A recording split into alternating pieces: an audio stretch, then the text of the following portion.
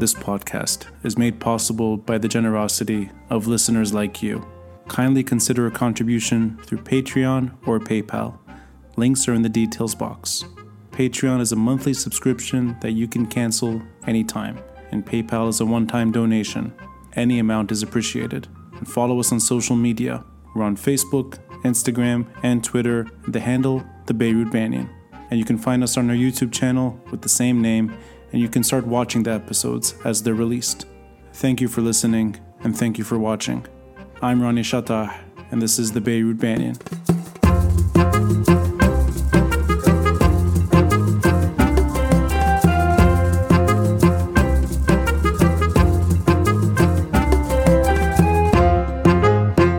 It's a bit strange for me because it's almost like I know you by now. Yeah. I mean, we've spoken several times. I think at least 3 times, if not more. Yeah. Twice on yours, once on mine. Well, there you go. And this is our lucky number 4. Yeah. I don't think number 4 is ever lucky, but let's just call it lucky number 4. We can go with it. What I like is that we've never seen each other. We've never met in person, and we've only spoken through audio. We never sort of video chat. We're not that close. but it's as if I know you so well by now that the moment you showed up, it's like, yeah, it's Joey. Yeah. So it's quite comfortable, actually. I had the same thing with Lina Munzer. I had her twice on the podcast. Right, yeah. We never actually met. That's just what it... I mean, we probably were like, tear gas next to one another at some point. That's like, statistically speaking, that probably happened. Yeah, no, it's true. And actually, I listened to both of your episodes with Lina Munzer, and yeah, you can feel it, that there's sort of like there's more than a friendship by now. And yet, and I think this is something very odd. It's that we can get very close to each other without actually knowing each other, at least the way we used to know each other. So there's something about this medium that is special. And the moment. And the moment, yeah. That might be the only silver lining to this otherwise depressing, very tragic chapter. Yeah. I'm going to say right now that I'm glad. See, by now you're somebody who literally, I think we can message each other if we want to vent, and we sort of make room to vent. And I'm really happy that you got in touch this time and wanted to sort of reflect on what we're going through, maybe on our separate conversations that we've had with others, and maybe just in terms of trying to make sense of the tragedy. So for that reason, I guess it's nice that we haven't structured anything. We're just going to let things come out. And Joey, I'm going to give you the floor because I've spoken too much the last week. I've been trying to release episodes every day. And I'm going to turn to you now to sort of maybe steer the conversation. And we can also talk about, the blast and the aftermath of the blast. But just in terms of the scene on the streets and the politics that might be changing for the better, could be politics as usual as well. Maybe it's too early. So let's start there and sort of, I'll give you the floor. Yeah, well, on Saturday we had the large protests. They were the largest, since October, November. Yeah. In some ways, that I was more in my element on Saturday than I was on Tuesday. So, like when the explosion happened, obviously, I've quote unquote dealt with a number of disasters and catastrophes and atrocities and whatnot over the years, especially when it comes to Syria. But there was always the advantage of the fact that I'm not Syrian. And so I've never been to Syria. My first time that I wanted to visit was, 2011, which wasn't exactly the best year. Yeah. So that didn't happen. And so the friends that I made, though, it still allowed a sort of distance, a certain way, an emotional distance. I was emotionally invested in my friends, but I was able to relate their stories with some kind of detachment, which facilitated the telling of the story in some cases in the context of journalism. With this blast, all of that was thrown out of the window. I wasn't able to do anything I recorded the episode with Lina Munzer on Friday, I think, so 3 days after. And honestly, I needed to talk to her as much as I needed to just have an episode, just kind of like have something that I know in 10 years would still be relevant, hopefully, like just the moment recorded, because the emotional side of it is something that is very difficult to describe. And in some ways, you sort of need it raw, and you need it with all of the, ums and oof and all of the noise, in a sense that you might edit out in an episode sometimes. But this really felt like it's just recording it as it is. It's what it is, and that's it. And that's what we did. Saturday, so this weekend, the big protests, I was more in my element because I've covered them before. Right. And I've covered them from the ground, so as a protester / media activist / whatever I would be called. Or sometimes, even when I was in Lebanon, I couldn't attend the protest, I would basically do exactly what I did this Saturday. So it's the same medium. There's only 1 hour difference, so it didn't really feel that far away. Obviously, if you're physically in Lebanon, it's still different. But there was once I had to help out a friend at in his place, like elsewhere in Lebanon, and protests were happening in Beirut, and I was still kind of doing this thing on Twitter, like just updating. So it was the same process. In some ways, it connected me a bit more. I felt actually a sense of pride that I usually don't feel, and it's not a nationalistic pride. I hate those. It's not my thing whatsoever. It's just a comfort of knowing that the thing that you experienced is reflected in other people, like that they have also experienced it. Not the horror necessarily, because I didn't experience it. I'm not in Lebanon, the explosion, but the reactions to it. That the anger was really what it was. That I wasn't, because I'm here with. I just have a couple of Lebanese friends who are here. The rest of the people I know are sort of like from everywhere around the world. I'm talking of the face-to-face people, in Geneva. And so it's not the same. I mean, they're also invested. They've been there most of these months. It's not the same. And I needed to see other people be as angry as I was, and even angrier, because like I couldn't throw anything. There's nothing to throw at here. I had fishkhil, as we say, and so that there was an element of Saturday that was a bit cathartic, but at the same time I sort of I paused myself a little bit, or I told myself that like the catharsis, is that the word? Like it's not enough. Like it's not enough to just feel good and that we just let it out today. Yeah. That what happened on Tuesday, the 4th of August, is permanent. Like we said this before. We said there's no going back before. If we seriously don't mean it this time, it means nothing. What happened 1 week ago, literally 3 hours ago or something, because it's at 6 or 8 p.m. as we all know now. It's something that we can't even joke with it. We cannot play with this. We cannot even risk anything. I just heard that there are explosive in the Ma'amal of Zoo that they're looking into, and I was like, what the sorry, can we swear? Please do, Joey. Okay, it is like what the fuck, we're really, if you're seriously telling me that this is what we need to think about 1 week after this happened, like it's reaching a level of grotesqueness that whatever I say, it just feels that there can also be worse. Like they can actually push it further. That we know that they can. That they are actual warlords. They have done worse than what happened last Tuesday, because it was quote unquote an accident. They didn't do it directly. So right. Yeah. They have done worse directly. We know this. Everyone knows this. So I think the anger can go in different ways. Some of which might be more productive. Other might be less productive. I don't know. But I'm very wary of policing that anger. I think the anger is super legitimate, and I think that people who are angry need to be heard for what they're doing and what they're saying. And we shouldn't be. I'm always aware of people who are kind of like on Twitter, which I'm one of them. It's just kind of like analyzing this to death, essentially. Yeah. And it's almost like we're proposing solutions as if everyone is on the streets right now checking out Twitter timeline, which is obviously not what's happening. Right. But there is this sense, Twitter can kind of boost narcissistic tendencies in some ways. Well said. And so, this is where we are now.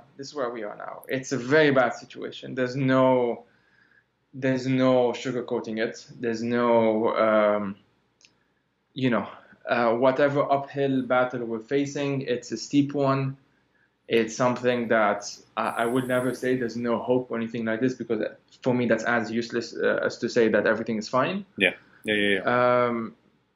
But yeah, things are not good. Like, things aren't good. There's no lying about this. I mean, it's almost like a parallel universe.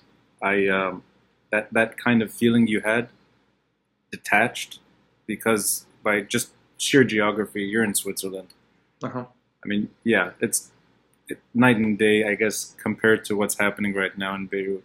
I'm in New York. I mean, New York has its issues. There's just nothing that can compare to what Beirut is going through. And I felt the same thing. And I tried doing something similar. And you mentioned that you didn't edit. It's just sort of a raw capturing the moment. I think yours came out 100 times better than my attempt, because I tried a live episode where the audio was so poor. And I recorded with 6 guests in a span of 3 hours. Wow. And I think that's okay. I think it's permissible, because the last, I think it's now 5 or 6 episodes that I've released have just been donations focused. And I try to sort of emphasize that there's really not much else that can be done right now if you're away from Lebanon. If you're unable to actually physically contribute, so whether it's cleaning the rubble, or whether it's just participating in these demonstrations, or whatever. If you're away, I don't see any other sort of productive avenue, short of, which is what you were saying, sharing your thoughts online and Twitter and the like. But you're right, there is that narcissistic tendency. And I just couldn't see any other avenue other than trying to raise money. And I think that's okay. You can kind of let a few episodes, quality, the editing, the those that's things, fine. they can slide. And there you go. Another And there's something else that happened to me, which you just eloquently described it. It's that I mean, you want to let it out, and as much as you try letting it out, I think something like this cannot be removed from your system. I think it's permanent. I think this is permanent damage. I agree. And it's, I mean, from my side, you've experienced this just by the sheer fact that you've lived in Lebanon. We've all had episodes where there's an explosion. Yes. All of us have experienced this. Yes. All of us have been close enough, or maybe sort of we heard it, or we ran away from something that was happening. So explosions are not special to Beirut. But this is special, because it's not, I mean, it's even the word explosion, I think, has in Beirut has a different meaning. And you know, in the immediate aftermath, a lot of people were sort of trying to link it to the tribunal's verdict. So we go there right away. Yes. It's like an automatic assumption. And that's how it is. That was my, I mean, it's a rational assumption. Yeah, you know, like, exactly. Like the timing is fucked. Like, this is insane timing. Exactly. All things considered. Yeah. It just so happens that I'm sure lots of people are still in that conspiracy mindset anyway, regardless of what we say. People were doctoring these photos with missiles and all that. Yeah. But the reality is in some ways worse. Yeah, exactly. Yeah, actually, it's stupider.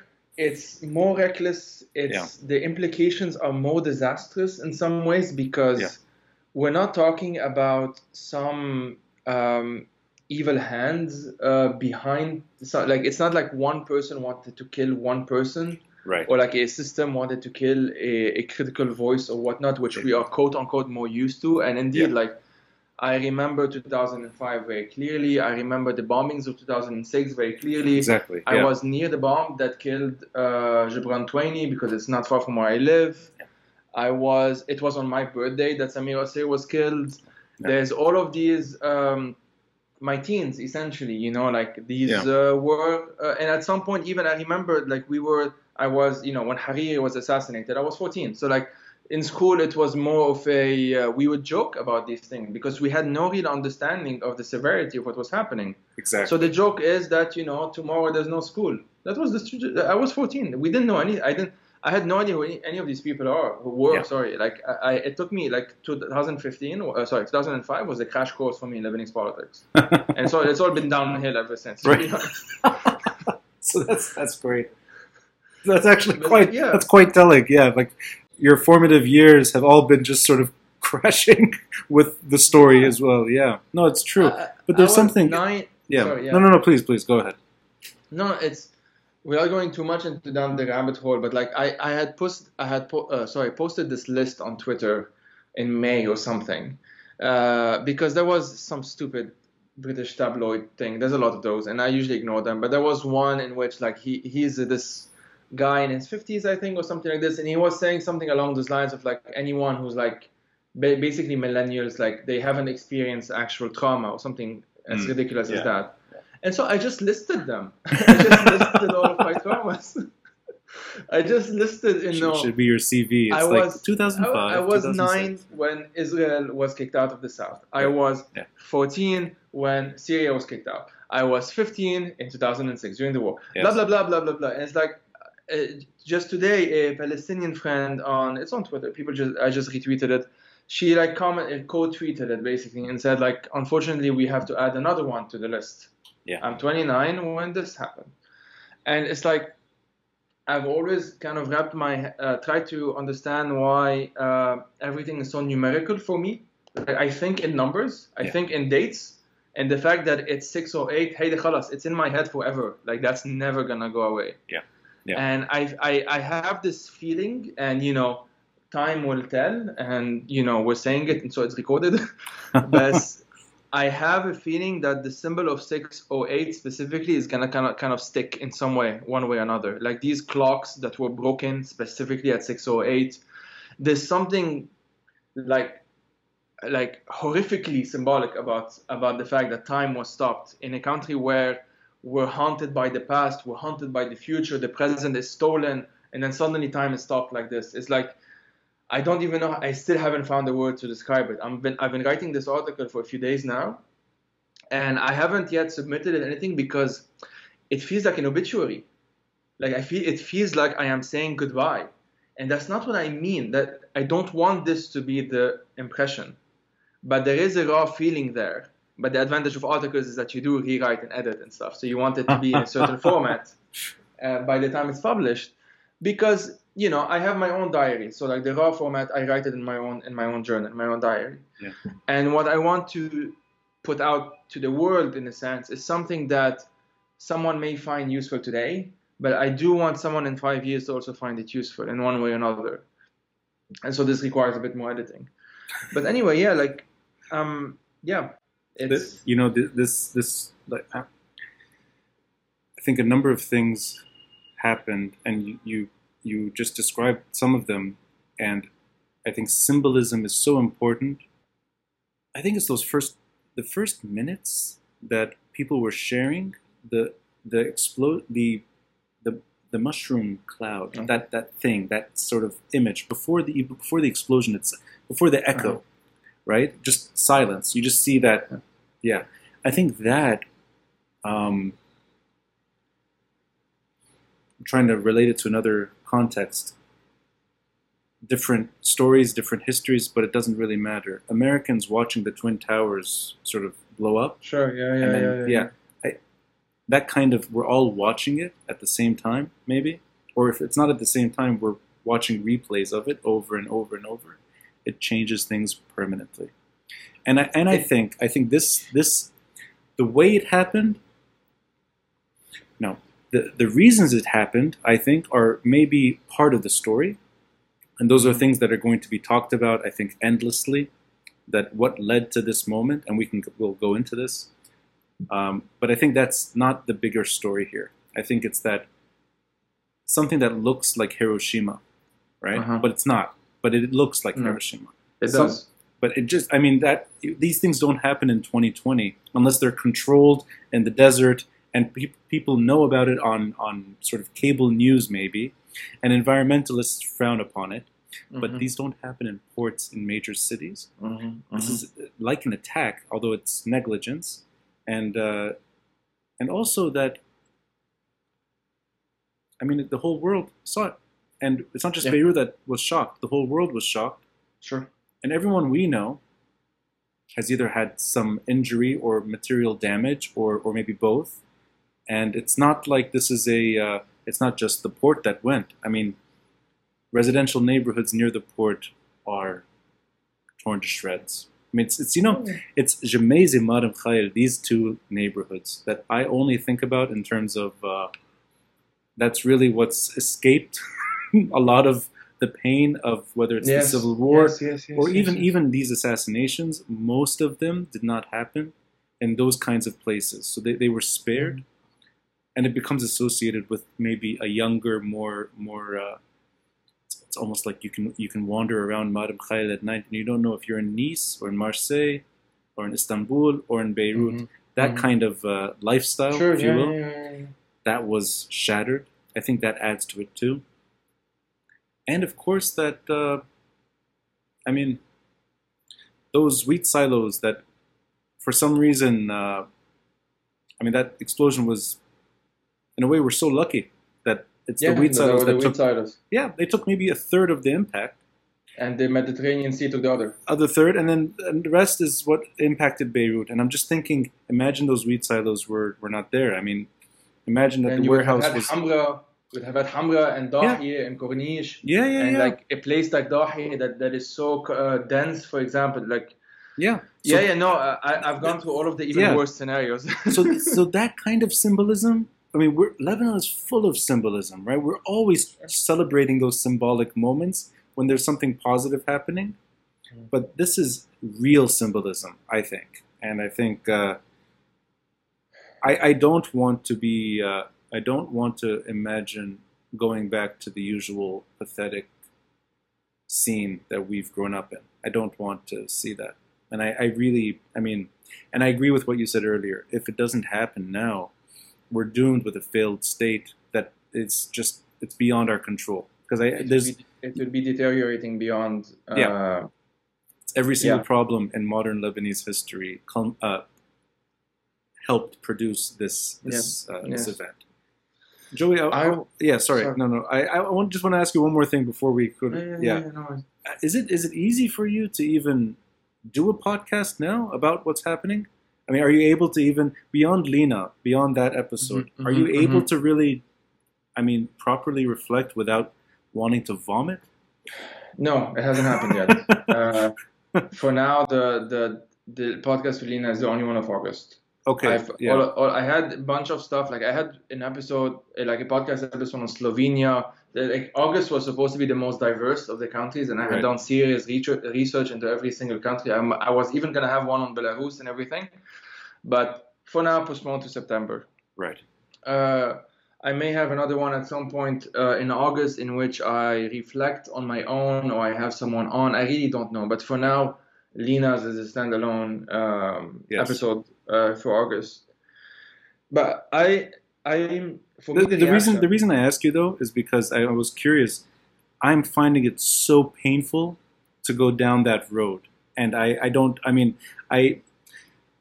I'm trying to do it as much as possible without it causing sort of personal harm. Because and I really think this is you need to have like what you said earlier. You need to have people that are in pain with you. I think it has to be shared. Otherwise, it's very toxic. It's part of the process. It really is part of the process. And the fact that we're outside of Lebanon, I think it's one of the only mediums we have at the moment. Right. Yeah. And like so I said that Saturday during the protest, I was more kind of like in my zone in a sense. I was able to compartmentalize, and even when the bombing actually happened, I have a Twitter thread that's like 6 days long. I've seen that. Yes, it starts with the photos and then it goes down. Yes. I get updates every day. I'm like, that's an old thread. It's still happening. I do this to kind of. It's become part of how I process things in some ways. Not always, not with everything, but specifically when it comes to Lebanon. Because when it comes to Lebanon, Syria to a certain extent, I would do it from time to time. But especially when it comes to Lebanon, there is also the element that I need friends of mine. That's how I picture them. So friends of mine, because they have come to me before on this. But if you scale it up, so basically anyone who's well-meaning, who need to inform themselves, or who need to debunk someone, or who needs to counter someone, because there's a lot of very, very ill-meaning folks on Twitter. And this is something that they can use because it's irrefutable. It's photos and videos. I'm just translating for the most part. There's very little of my own opinion in all of this. Yeah. It's what it is. You can completely disagree with me. It doesn't matter. I'm literally quote tweeting the videos. I'm translating the signs from Arabic and the chants from Arabic into English, and that's basically the majority of it. Yeah. And it serves a certain function because, excuse me, I started something like 12, 13 minutes after 6:08. Like it's like 6:30 Lebanese time or something like that. 5:30 in Switzerland or something along those lines. And I remember exactly why it was because it's such a ridiculous, it becomes one of those things. You know, we've all heard the 9/11 stories of like, I was in the kitchen and I heard a blast, or I was, we've all heard these things. And for me, 2005, when Harry was killed, I remember specifically I was in school, and I was in Sankur al-Najm. That was my school. It overlooks a hill, like the Beit Mary Mansouriye hill. It overlooks Beirut. Right. So like we were on the library where we were in, the kids and stuff, overlooks Beirut. We hear the rumbling, of course, it moves a bit, and we see the actual. And this is my first memory. Now in my of these things. Yeah. And in my mind, it's sort of blurred into 2006. So like I can't fully like if I see videos, I remember obviously. Yeah. But if I sit down and I just want to think of 2006, 2005, there's the same distance because I was doing it from Beit Miri in that area. Yeah. And so there was still a disconnect. With this, it's sort of a different disconnect because I was just in Beirut. Like in my mind, I came here, pandemic hits. And so everyone's indoors, whatever. Yeah. Just before that, for 3 months, almost every single day on the streets. And I left, and I do therapy on a weekly basis. And one of the things that we always talk about is how I always have difficulties either saying goodbye, like as basically having a separation between this is finished and this is starting, and a difficulty even sometimes emotionally investing in something, because in the back of my mind, I always wonder whether this is going to go at some point. And so this is a Syria thing. This is friends from Aleppo and Hama and Homs. And this is something that I didn't even know that I had picked up from them. I thought, as I said before, that I have this kind of detachment, but it turns out that I don't. It just turns out that the detachment is sort of maybe functional on the spot. If I need to do the work, I will do the work for the most part, not always. Right. But then the psyche is still sort of harmed. The emotional damage is still there somehow. It's just a matter of how manageable it is. Sometimes it's manageable, sometimes it's not manageable. And with this, it was that. It was, now I specifically remember the couch I was on. Like, this is what it is. I was on the couch, specifically on the new couch, because we're moving to a new place, which is still like boxes and stuff and whatever. And just the surreal element of it is that I was watching on my laptop, like as I'm talking to you now, this the exact same laptop. Yeah. The videos, the first video I saw was the one where, you had some folks on a boat and they saw the coming from the shore. It's like a view of Zaytuni Bay, the hotels. Yeah. And it sort of shows it, but it doesn't show it in the same way. It shows like there was a bomb. Like for me, it's just, this looks like a bomb. Yeah. But then the videos from like Mam Khail or somewhere probably in Ashrafiyya, like just from a bit of a distance, usually from a high-rise 5th floor, 6th floor, whatever, where you really see it coming. Right. This is where it kind of like, it completely fucked my mind. I was like, this is serious. Like, this is not the same. We're talking about, this is not Israel. I remember the Israeli bombs. It's not like this. I remember the car bombs. It's not like this. This is something different. Yeah. And the mushroom cloud, I was like, well, we don't have nuclear weapons. I would have known by now if we have nuclear weapons. So it's like, what the fuck is this? This is how it was for me. It's like, what is this? And then it started popped up. Okay, we still don't know, by the way. We don't know exactly what was in the hangar. We know that there was ammonium nitrate, 2,700 tons of ammonium nitrate, which is insanity in itself. But apparently there was fireworks in it, maybe weapons, maybe both, maybe because we saw the fireworksy stuff. Yes, Reuters did a piece on that they were. I mean, it's a Lebanese sources telling Reuters that there were fireworks inside. Yes, there were fireworks inside. There was a door that was open, and there was a hole, I think, in the roof. And the Lebanese security in the port. This is my understanding of the article, that they were trying to repair the door and the roof, and that there was a fireworks storage next to the ammonium nitrate. While there was welding happening, these were construction workers. the welding Yes. sort of set off sparks that hit the fireworks. That's what I remember. Yeah, and then so There it's was all, something along yeah, those lines even the first day. Like it might have been welding. It was yes, kind of like the logical conclusion. yeah, But then I remember I posted a video that I received on WhatsApp of like someone who was just next to the hangar, and I have no idea if this person is alive. It's yeah. insane. Like he was literally like 20 meters, like literally like 20 meters away. I have no idea how someone can survive this. I don't know how the video survived, but it did. It is Um, incredible, right, that these videos are available. I mean, it's yes, tragic at yes, the same time that you don't know if they're alive, but the fact is there were people so close to this yes, yes, thing yes. that happened. Yeah, And I just remember the feelings that I was compartmentalizing at first. So it did not hit me immediately. yeah, But I knew it was slowly hitting me. And no, I asked my two friends, who one is Iraqi, one is Lebanese, they're together, and they were living nearby, and I told them to come over because I needed people around. My partner was in another town, and I told her, get an Uber, come here, please. I need humans around me. yeah, This is sure. seems quite extreme what's Yeah, happening. And I went through the compartmentalizing process. It lasted like 3 or 4 days in which I was still sort of functional. I was updating. I felt like just do as much as possible and then collapse. Like just do it now and then collapse instead of yeah, collapsing at first. It's just how I process it. But then two news stories, if you want, or calling them news stories, started popping up. One is the Beirut Fire Brigade, the fact that they all died. yeah, This for me completely broke me. yeah. Like the photo of them in the car or the ambulance, the fire truck, and smiling, and the fact that I'm sorry, I forgot her name now. She was supposed to get Sahar, I forgot her last name. Sahar. Yeah, she was supposed to get married in like 3 months, and then Yeah, there is the photo of the video of the funeral, and he's wearing tuxedo. It's like this is the sadness was from the beginning mixed with anger. yeah, But then the anger took over.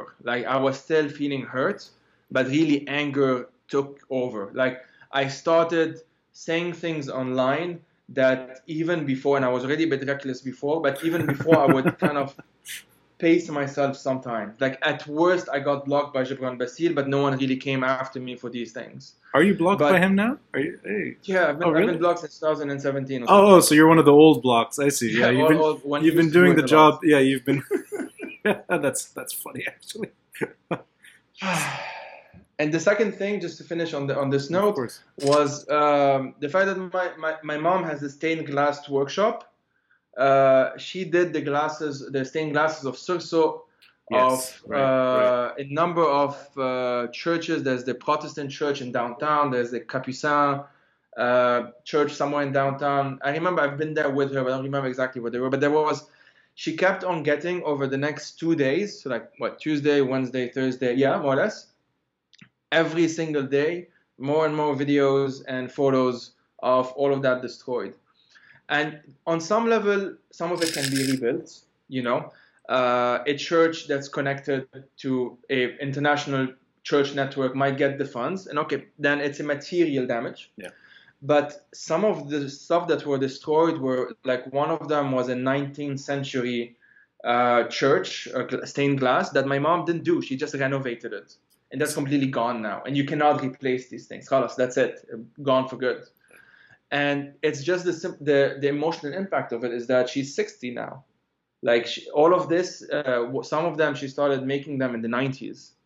And just like this, in 5 seconds, I'm supposed to accept that all of it is gone.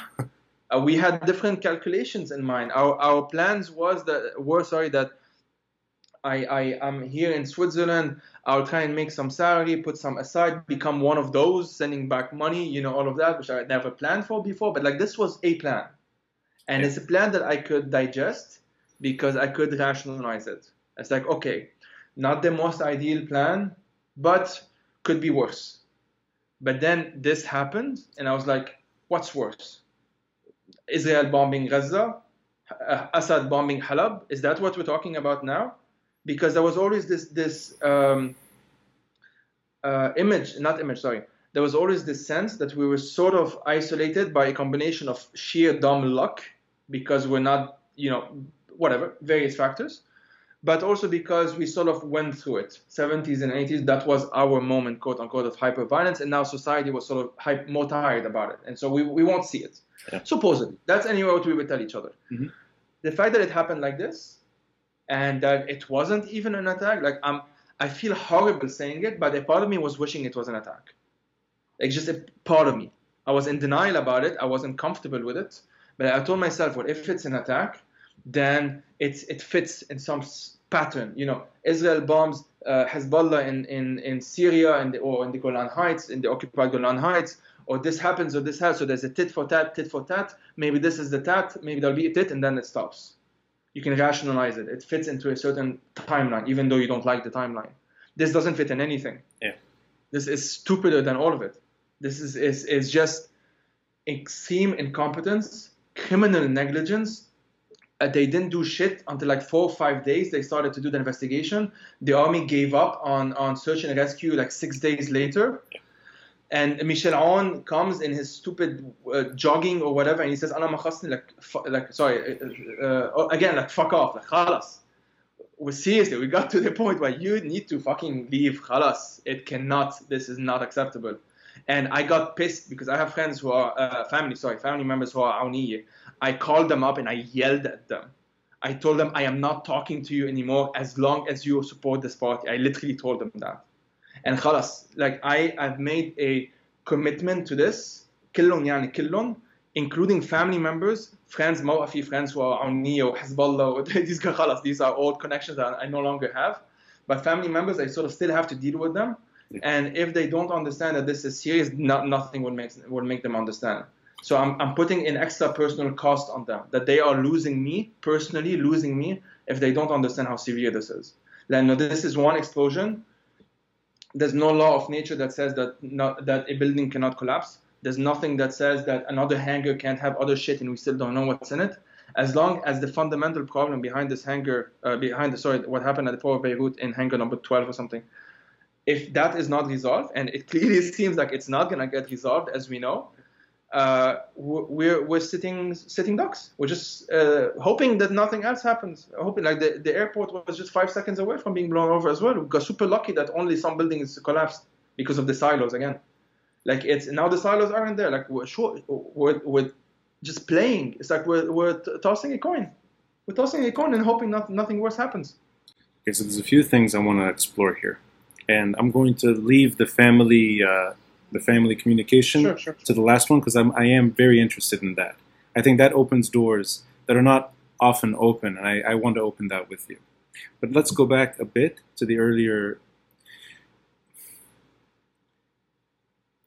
You said that you were hoping that it was an attack, and I think I know what you mean by that, and that it's just easier to it's easier to digest it.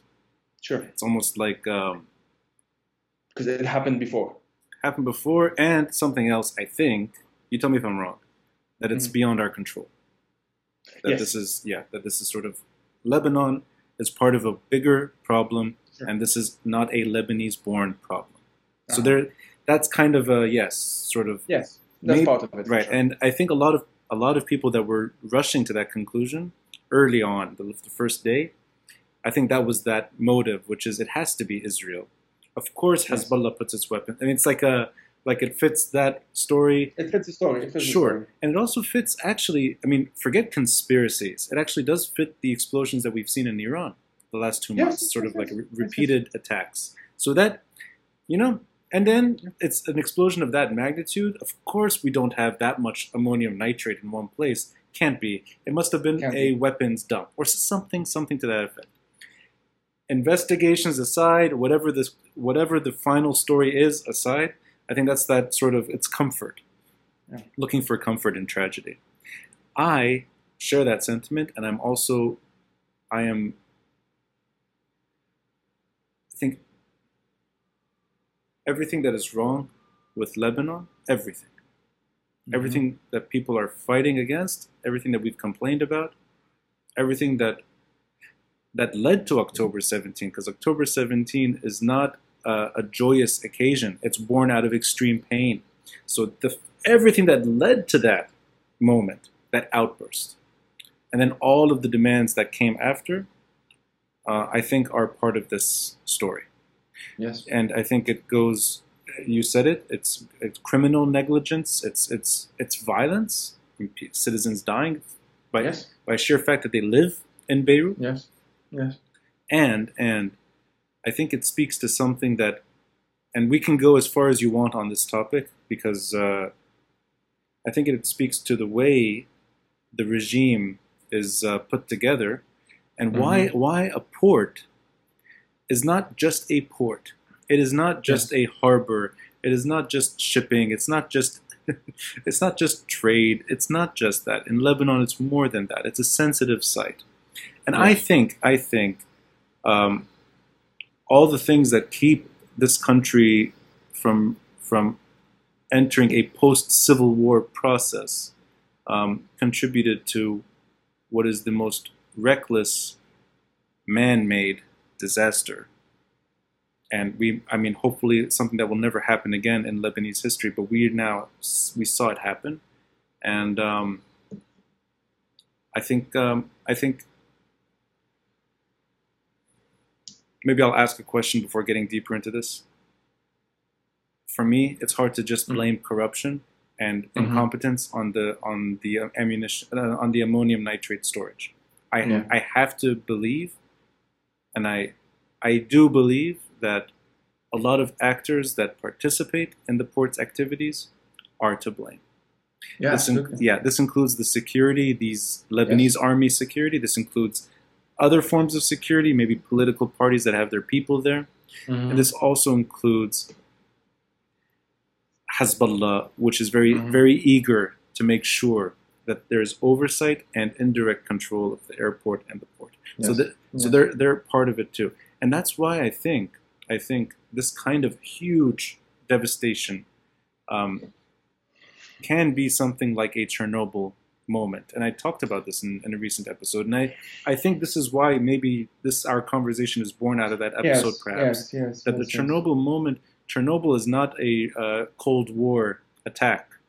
No. It's not a CIA sort of operation. And it's not the Kremlin trying to sabotage a Ukrainian nuclear plant. So no, the Chernobyl is born out of mismanagement, and also whatever paralyzed and destroyed the Soviet Union at the end. That moment is very important. And then it took years for the Soviet Union to finally collapse. 5 years or something. 5 years, yeah. So maybe let's go there before we get into the more local, because I want to touch on the personal as well. But let's go there.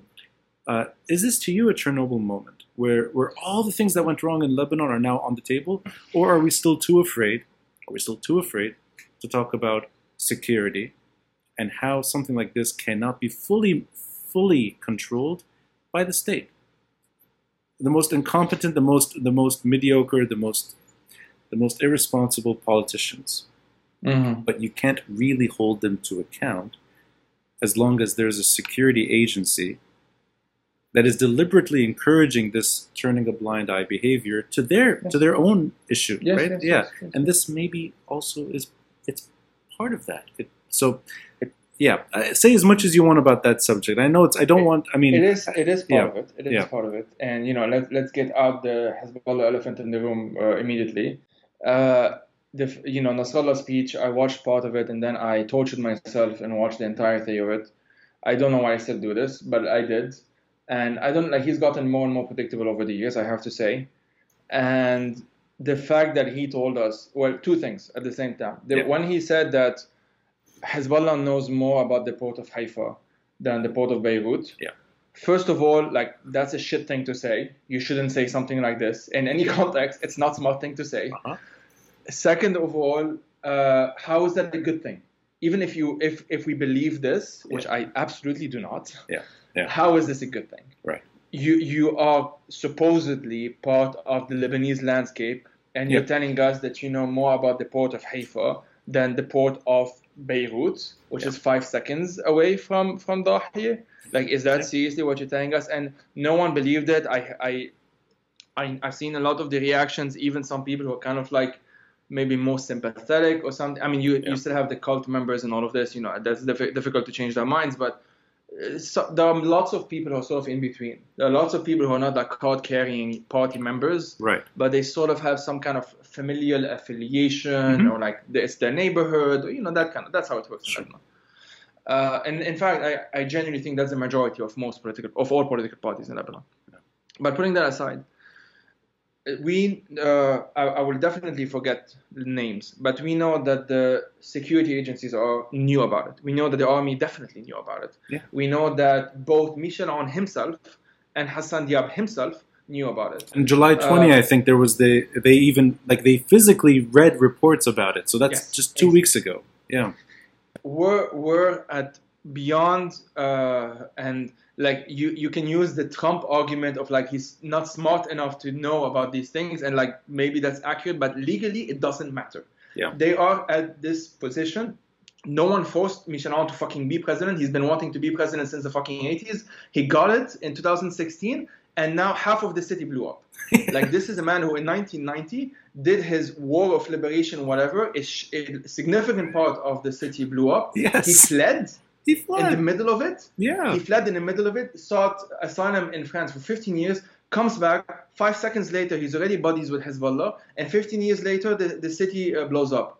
Like, what kind of fucking resume is this? Like, at what point are we dealing with a phenomenon of like, how can you love your chair this much? It doesn't even look good. Nothing looks good. The palace looks like shit. Nothing is glory. There's nothing to it. I'm sorry interrupting you, but in a private conversation, no, we'll get back to this. But in a private conversation, I think yesterday or 2 days ago, somebody was shouting, venting, just letting it out on the phone. Friend of mine, and she was trying to explain to her roommate, who's not Lebanese, how could Lebanon elect such a leader? And she was trying. She couldn't explain, and I told her, I think it's not that. I think he chose us to be our president. It's not he declared Lebanon as his sort of country. It's the other way around. But he did self-declare in the 80s anyway. So that's true. He self-declared it. But you're right, Joey. You're absolutely right. Ashrafi burning under his tenure both terms, and he's still in Ba'abda. But that's insane. But so I'm going to add one thing and then let you keep going. Sure. Yeah. That's my fear, is that he's still in Ba'abda. But so we'll get back to that. But please, I interrupted you. No. The other thing was, Mona Harb, who's an academic I really respect, she posted on Twitter, why do you care so much? She was talking kind of like in the air to the government, if you want. Like, why do you care so much about an empty building, the parliament? Like, yes, I saw this, yeah. What is so important about such an empty symbol or something like this? Right. And I replied, like, the symbol is what matters. For Nabih Berri, it is his private property. He has been Speaker of Parliament since 1992. He quite literally sees himself as a mafioso. He probably has watched all of these movies and genuinely believes that he's like this. I wish I was joking. Wahid Allah, I wish I was joking. But the guy genuinely believes. He's 82. He's been like this since the 70s? Like, you're not going to change him. It's been... He was like this in his 30s and he's in his 80s now. He's not going to change. It's not going to happen. And he has a section of the army that's loyal to him. And of course, he has Haris and Majlis, like parliamentary guards, that are obviously literally basically his private guard. Yeah. That's basically what they are at this point. They probably by now, like we're talking about 30 years of this, so they have cultivated a sort of dependency that even if maybe in the back of their mind they have their conscience kind of tickling them, maybe like it's not enough to make much of a difference. The fact that they were tear gassing people a few days after. There was even actually one day after the action, there was also a protest and whatever. But like, they were tear gassing people, surrounded, even in Gemmayzeh, like surrounded by the destroyed Gemmayzeh, completely obliterated Gemmayzeh, and they still had the weapons and the resources after not doing shit to find the survivors, not even cleaning the streets. Who cleaned the streets? We cleaned the streets. Lebanese folks and Syrian folks and Ethiopians and Sri Lanka, just random people who live in Beirut, they were cleaning the streets. They didn't do anything. They did a photo op this morning or yesterday. They got some brooms and they did it for 5 seconds and they fucked off. Like, honestly, there's no... Like, we really got to a point where anyone who is telling me that they still buy this, like they still buy this shit, honestly, like, we need to have a serious chat, you and I, me, this metaphorical person in front of me. This This is not a difference of opinion. We're not discussing whether we should privatize the banks or socialize the banks. We're not debating universal healthcare. We're not debating anything. We're just debating whether we want Lebanon to explode or not. That's what we're debating here. Right, but okay. Okay. There's a lot I want to get into, but I know. I'm sorry. No. On the contrary. But I'm going to bring it up again, not to beat a dead horse, just to kind of try to understand what's really at stake in terms of the foreseeable future, because change is happening, whether the Lebanese regime, whatever this thing is now, wants it to or not. Things are changing, and I don't want things to change for the worse. And the reason I bring up, okay, let me try something which I haven't tried before. Could you imagine the port being more secure, or let's say the individuals in the port that are mediocre, and there's great interviews with certain security that were just playing ping pong, sort of. Yes. I think it was Synapse report that it's just that's their job. They play ping pong and they're instructed to kind of turn a blind eye to certain things. Okay, that situation. Could you imagine it improving if the security of the port was something that we could point the finger to and say, you're responsible? Not that we're unable to really point the finger right now. And what you said earlier about everyone getting reports about these about the storage, which go back 7 years. It's a deliberate decision to just leave it, ignore it, right? Okay, if there's one person, if there's one body that's accountable, you should be able to say, no, this is a big mistake. We're not being pressured by anyone to keep it there. We're going to get rid of it. We're going to relieve Lebanon of this stress, prevent an explosion from happening. That doesn't happen. Mm-hmm. And I'm always actively wondering, is it due to just simply corruption that this happened, or is it really the way Lebanon operates, which is you have a group that is able to literally wage war against Beirut if one person is fired, one person. Yes. And that's what happened in May 2008. One person. So imagine now the port. You can't get rid of the people that are actively sabotaging the security of the port, right? And then this group, if they remain unscathed from this incident, it just means that the same situation is going to happen. It means that they're unable to evolve. They're unable to turn into something that is more accountable. And no one would ever say, get rid of Hezbollah. You can't. Hezbollah is a party in Lebanon. And despite all efforts, there will always be a Hezbollah in Lebanon. Sure. But that's not even the point. They should be a party. They should be. They should be probably one of the most important parties on domestic politics. Their weapons and their intelligence and their security should be over. It should be gone. And I fear that issue is deliberately left out of the room. It's sort of now is not the time to bring up that issue. At the same time, to me, that is the central issue. That how can we even begin to rebuild the port and then hope for something like this never happening again if the same situation is there? And I want people to rot in jail. I want accountability. I want everyone that had knowledge and willfully did nothing to be held to account. Everyone. There's not one person that led to this. There's so many people that are complicit, but they're not going to be part of that accountability. You're not going to see anyone on their side being sort of held to account, and this is what I fear. And I don't know if that's something that I can't imagine improvement in Lebanon, and I can't imagine anything going for the better with this situation. They're central to the problem. They may not have wanted that ammonium nitrate there. They may not have even had interest in that ammonium nitrate. But the fact is they're inspecting almost everything that goes in that port, and they make sure that their stuff enters without any hindrance. That is part of the story. And they do the same thing at the airport. They do the same thing in many sensitive sites. We're going to have that deliberate turning a blind eye policy again. Yes. And you're going to have Yeah, you're going to have kickbacks, you're going to have corruption, you're going to have negligence, and you're going to have a lot of crooked people taking advantage of the rest. And you'll have all these sort of unsavory types making money off of that arrangement, and that's probably what led to this. Yeah. But that's why they're rejecting an international investigation. That's why, exactly, at the end of the day, I mean, exactly. Ideally, the weapons should have disbanded in 2000, as it was supposed to. Yes. The exception was that 90s, okay, the exception to Hezbollah because they are resisting in the south. It wasn't technically just them. There was some communists. There was the SSNP, like 5 of them at some point. You know, there was some exceptions being made to the specific thing. Okay. Honestly, putting that aside, like let's agree with that story. I think it has some issues even there, but let's agree with that story. Come 2000, and then between 2000 and 2005, there is zero justification. Shabbat is not a justification. It's just not a good argument. No. And then in 2006, you have the war. Okay, you have a war. The war happens.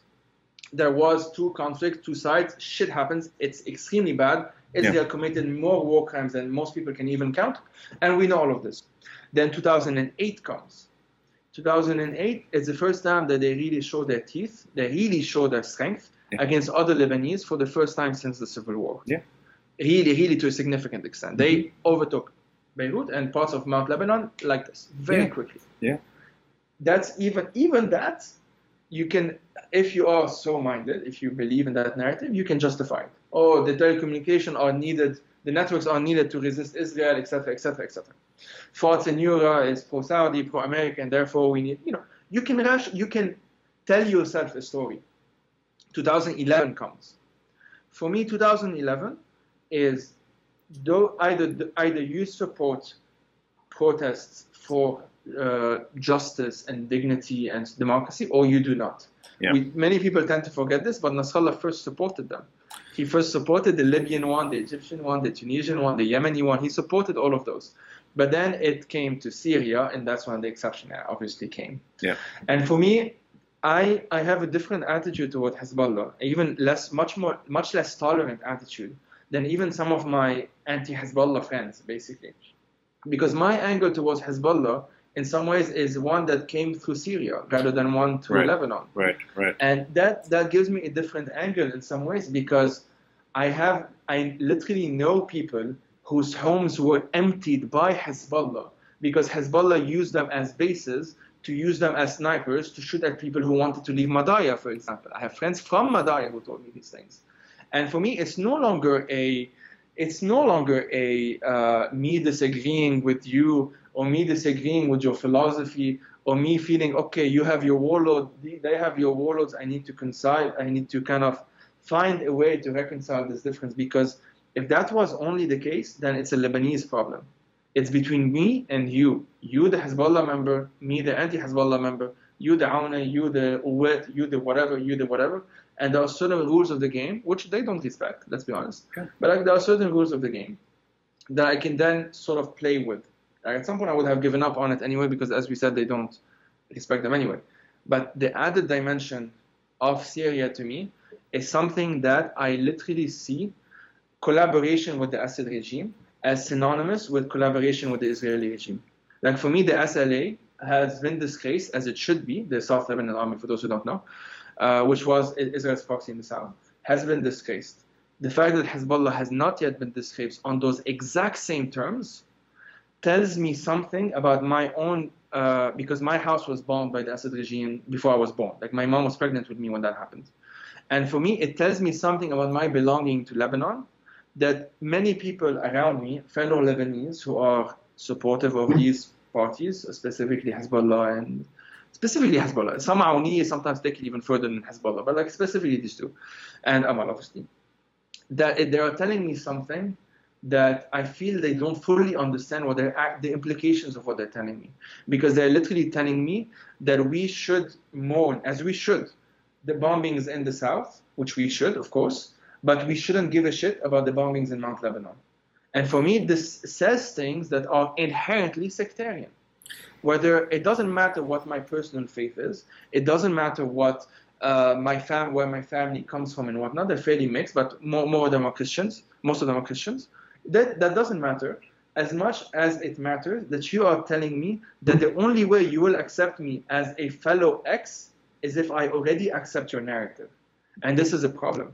For any kind of society, this is a very, very fundamental problem.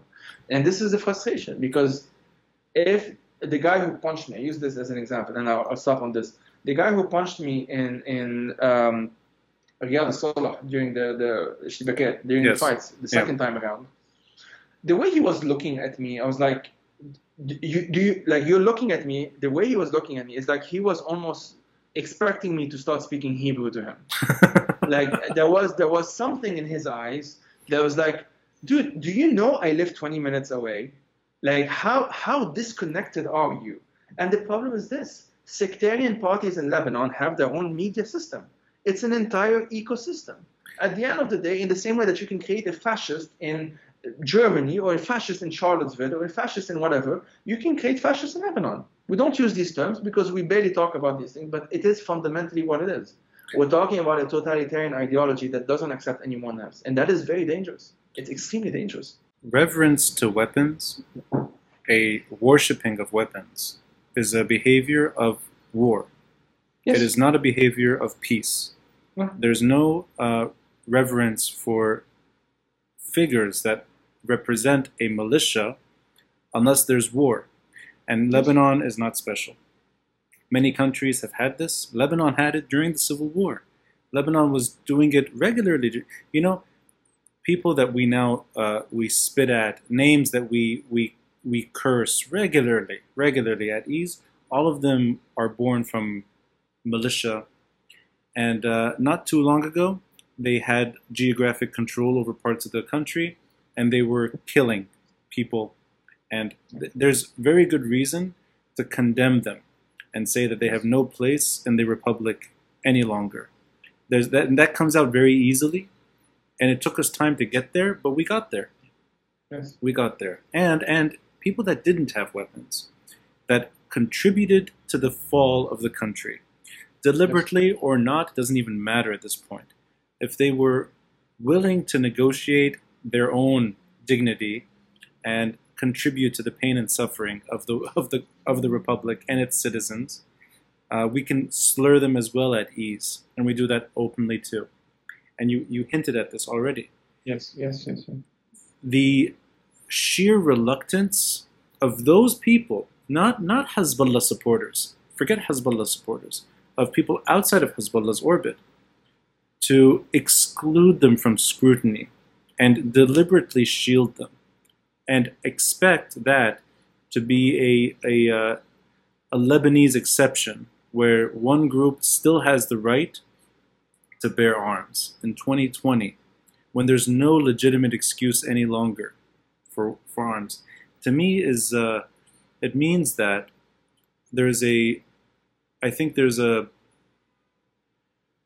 I really think the Civil War lives on, and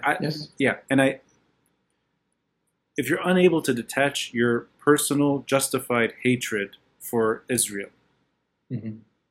and you're unable to sort of go beyond your personal legitimate frustrations with what the Israelis are doing, not just to Palestinians, but let's say to Lebanese over time. If you're unable to separate that from Hezbollah's weapons, I consider that civil war.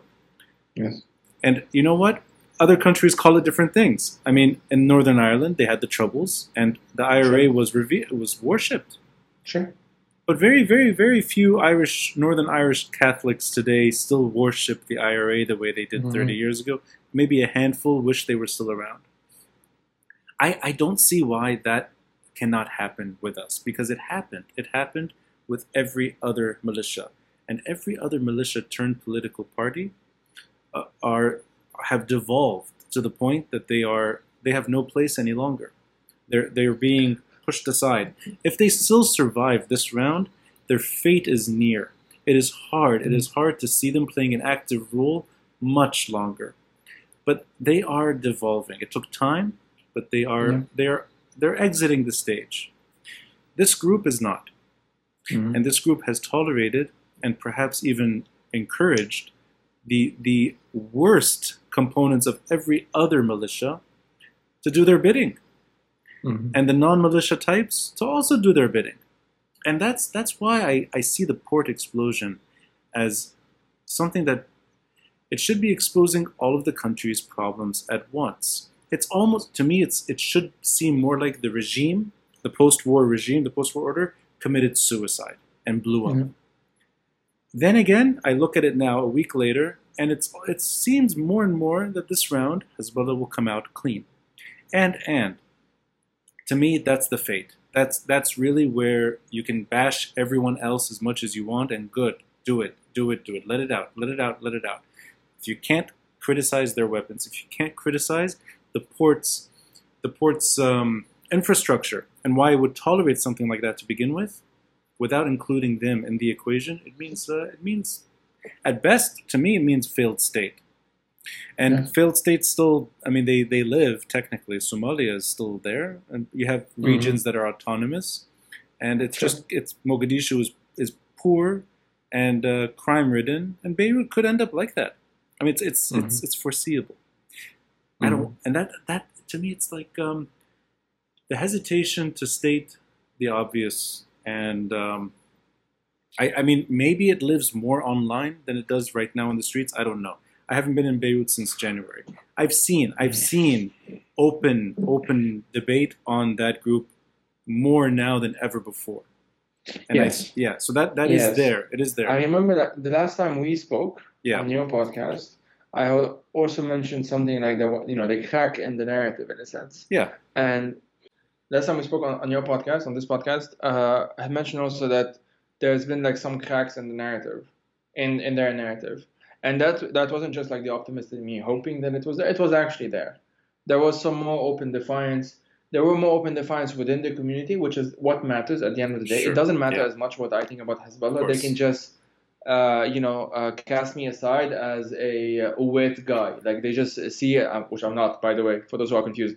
But because of sectarian calculations and where I'm from and all of that, and because I'm so anti-Hezbollah, therefore the only logical conclusion is that I am coordinated forces. I never even thought about that. That is, you're right. In the traditional logical equation, yes. 1 + 1 equals. You go with the statistical, I can kind of see the calculations they made in their head. Oh, he's from there, this sect, therefore X. That's it. And that's how it works. Right. But so. The fact that we saw on the same kind of podium of people who were being hanged, Nasrallah was among them. Yes, yeah. For me, that blew my mind in some ways, much more. That I felt like at this point that he couldn't not have been there. So because it's a visible thing, so like when it's chance, you can sort of, if you're not comfortable saying his name, you just focus on saying the other names. But if you're putting all of their bodies up, like as cardboard cutouts, it's obvious who you will be missing out. It's very obvious, next to one another. Yeah. So for me, I feel like the reverence of him is very difficult to decouple, to get rid of, because in some ways it's both religious and political. And when you have the mix of the two, that's super, super difficult to. It's like if the Batrak, who is super political as well, if he literally was the leader of the party of the Lebanese forces, for example, and he was giving the speeches, and he was giving he was actually making the foreign policy. He's very powerful, don't get me wrong, and he does have quite a lot of clout, but he is primarily a religious leader. When it comes to Nasrallah, there's something specific. There's even the fact that we need to call him Sayyid. That's part of the thing. I can no longer, after Madaya and Halab and Hama and all of I can no longer do anything. I have nothing but disgust and disrespect towards him, as I have towards all of the others, plus the additional Syrian component, as I mentioned. But it's a matter of they are worried about early elections, possibly for a good reason, in the sense of from their perspective. They might actually lose some seats in the thick of the moment. Maybe the way they're thinking, if they're thinking at all, is that if we push them to next year or in 2 years, maybe things can go back to the shit normal in some ways, and so we can build back our support base. That's maybe how they're thinking. But right now, it's from all over the place. They're being criticized.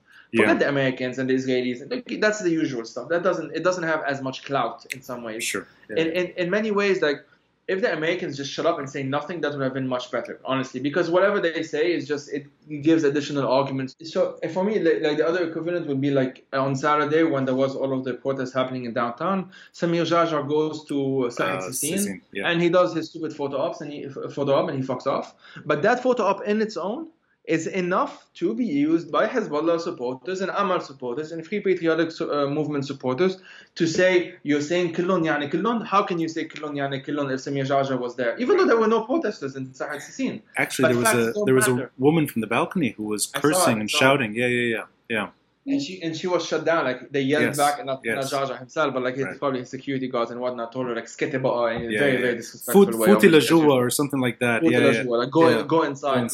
Like very as usual. Yeah. So like the fact that the opponents of the revolution, like I don't know how to call them, but like people who are pro-government essentially, are willing to use every single trick of the book, any dishonest, dirty media tricks. They have their own TV channels at the end of the day to push this specific narrative, means that really even something as catastrophic as Lina Munzer said on the show, like she genuinely feels that they will not be held accountable. Yeah. And she's right. They will not be held accountable. It's not going to happen. Yeah. Nothing. If there was an ideal scenario, right now you would have a kind of like a truth committee conciliation, whatever they're called, a fact-finding investigation, and every single one of them would have to respond when called upon to respond, including Mishran, including Nabi Berri, including Hassan Nasrallah himself personally. But it's not going to happen. And actually, everyone who knew about it and did nothing, they should all be held to account. Yes, absolutely. But you see that the minimum criteria is not there. No. Yeah. So this is you know what? That's where it comes down to. It's that I would just like this country to be able to govern itself, and then we can blame actors and throw them in jail when necessary and bring in something better to replace it. We don't have that. I think the foundation is still not there. And I'm going to echo something you said earlier. I think maybe it's Lebanon's curse at the end of the day, is that there's just things that happen in Lebanon that cannot be held to account. Hezbollah goes to Syria. Your Syrian friends are the ones sort of telling you how bad things are in Syria, but we cannot do anything about that. You know, it's from Lebanon. It's in Syria. We just you can't even. It's beyond your control. You cannot help heal those wounds. It's beyond your control. It's beyond my control. It's almost beyond everyone's control. So that there's things that are happening last years. There's things in history that happened that we had no control over as well. Sure. And the port explosion is the one thing that should be very easy to hold to account. It should be very straightforward. And even then, which is kind of where I wanted to go earlier, and I'm going to bring it up now, even then, I'm a bit, I'm looking for that hope. And what you said at the beginning is that, yes, you shouldn't dismiss hope outright, just like you shouldn't dismiss naivety and and delusion. But Hassan Diab stepped down yesterday, resigned yesterday. There's no fear in this man's eyes. He resigned. He's a caretaker prime minister now. In any other country, in any other situation like this one, you'd have a prime minister worried for his life and fleeing at best, or literally, I mean, admitting defeat and encouraging things to move in the right direction, not a caretaker capacity. That's not what you see happening when there's genuine anger on the street. We should own his people by now. Should have put him aside. Told him to move, Yeah. I mean, he alone should be, I guess he's unaware. He's unaware that there's absolute anger. I said this on the podcast with Lina as well. Yeah. We have this tendency, just people in general, to assume that the people in power know as much as we do and probably know a bit more. Michel Aoun, I don't think he sits down and actually sees any of these videos of what his people are doing. Right. I genuinely do. Like he obviously felt the bomb. He was probably shown some footage or whatnot, but I don't think he kind of sat down and reflected upon it and ruminated over like pondered over the significance of this and how must we implement reforms and no, none of this crosses. Nothing. Honestly, like anyone who still believes this is honestly not paying attention. 24 hours after the explosion, he's willing to blame other people. I mean, he's on TV saying, it's not my responsibility. Macron gave a speech before he did. Macron gave a speech before he did.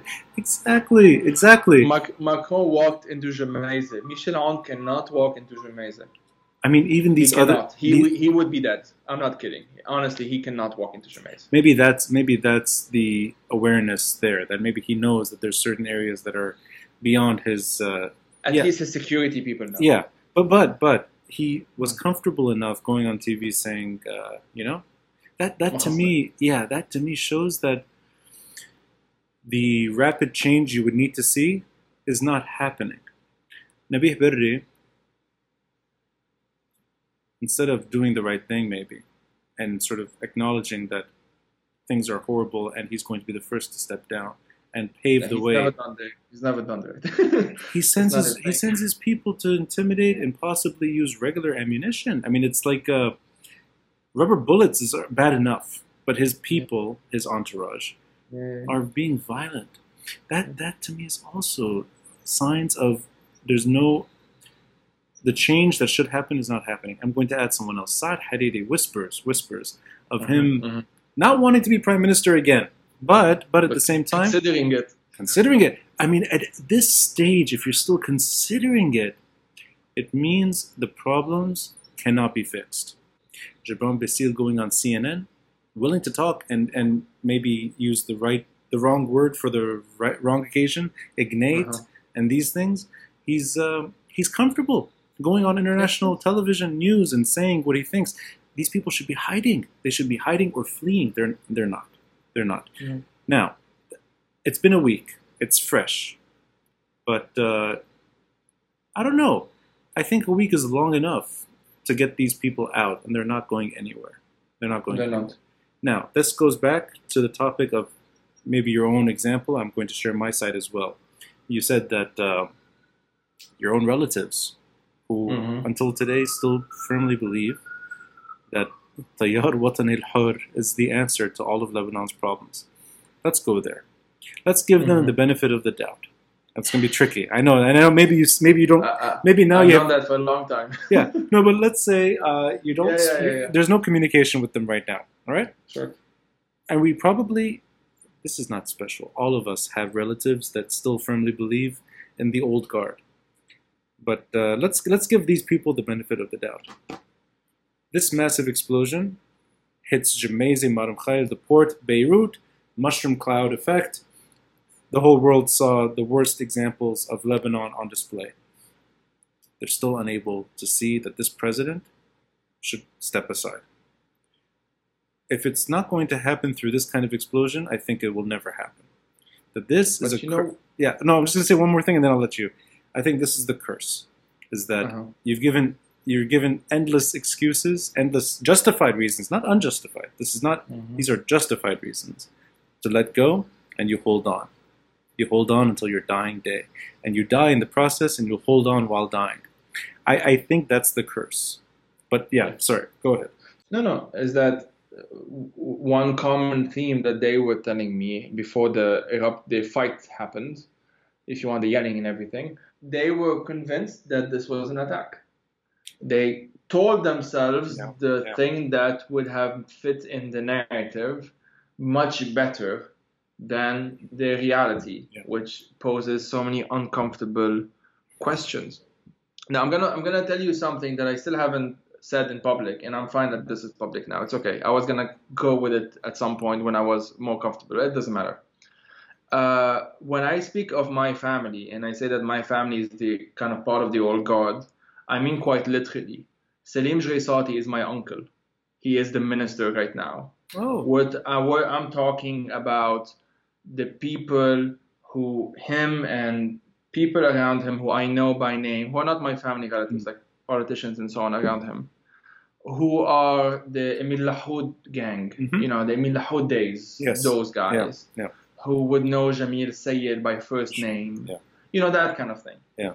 And for me, as I mentioned before, you can kind of put one and two and two together, the fact that my anti-Hezbollah stuff came via Syria, and the fact that there's the added component of the fact that these guys are close to the Assad regime, for me has cut off certain family connections that I've cut off years ago. Actually, this is not new. Yeah. For the most part, I don't call him because he doesn't reply anyway, and he doesn't call when he calls me. I don't reply anyway. So we don't have any actual relationship. I will try at some point, and as I said, I don't mind this being public, but I will try at some point to actually talk to him about this as well, because I will have the familial clout, even though I don't think it counts for much. The other thing is, this is the reason why when I'm criticized online by folks who are pro-Hezbollah or pro-Amal or pro-whatever, they are talking to me not knowing what my background is, not knowing that I actually went through their world before coming out of it, that I was a Hezbollah supporter at some point in my life, that I was closer to the Aouniyya than I've ever was to the Uwait. One of my childhood friend, I won't name his name, we haven't been friends in like over a decade now, but one of the reasons we stopped being friends is because he became so devoted to Samir Jarjah, to the leader of Lebanese forces. Because at that point, I was never a card-carrying member of any political party, but I was kind of more aligned with that worldview, if you want, that there is some kind of foreign conspiracy, that there's some kind of that the original March 14 movement was co-opted by foreign forces, and therefore March 8 was a necessity, etc., etc. All of that crap. All of that died for me years ago. Like, it had no salience. Like in 2011, really, it was already dead by then. Yeah. But the lingering connections means that I might have like a Christmas dinner having to deal with them, or like, visiting my grandma and having to deal with, that kind of thing. Sure. And being still painfully aware, if you want, of the disconnect between our worlds. So having a cousin, of course, I won't name any names. It was during the fall of Aleppo. I remember this very clearly because it was around Christmas. Very easy to remember, unfortunately, of 2016. Coming to me and basically asking me, do you genuinely believe that there was a revolution in 2011 in Syria? And this was 5 years later. Yeah. Because he genuinely believed, or probably had to convince himself, due to these family connections and so on, that there's some conspiracy behind it, that it was those studios in Qatar, and all of it was fake, and because they have to believe a certain narrative, because the alternative is to accept that the party, Hezbollah in this case, that they supported for legitimate reasons in the context of the resistance against Israel in the South, is now actually being this cynical in using their own clout. The fact that they did this, they succeeded in liberating the South. And the story is more complicated, but whatever. Let's go with that. Let's say, khalas, this is the story. The fact that they used this, and then on Liberation Day, which is supposed to be this quasi-sacred day, announced that they're in Syria. They're now, because we've known for some months before that, but they officially announced it back then. May something, whatever it was. For me, meant that they now had to create a justification for it. And this was the first time, and people, honestly, in Lebanon have not really paid attention to this. And I say this honestly, that this was the first time that Hezbollah had to justify anything.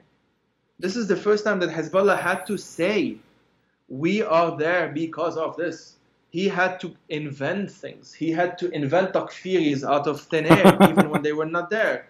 He created he created the narrative that Daesh was already in certain areas when they were not. Yeah. It became a self-fulfilling prophecy in some way.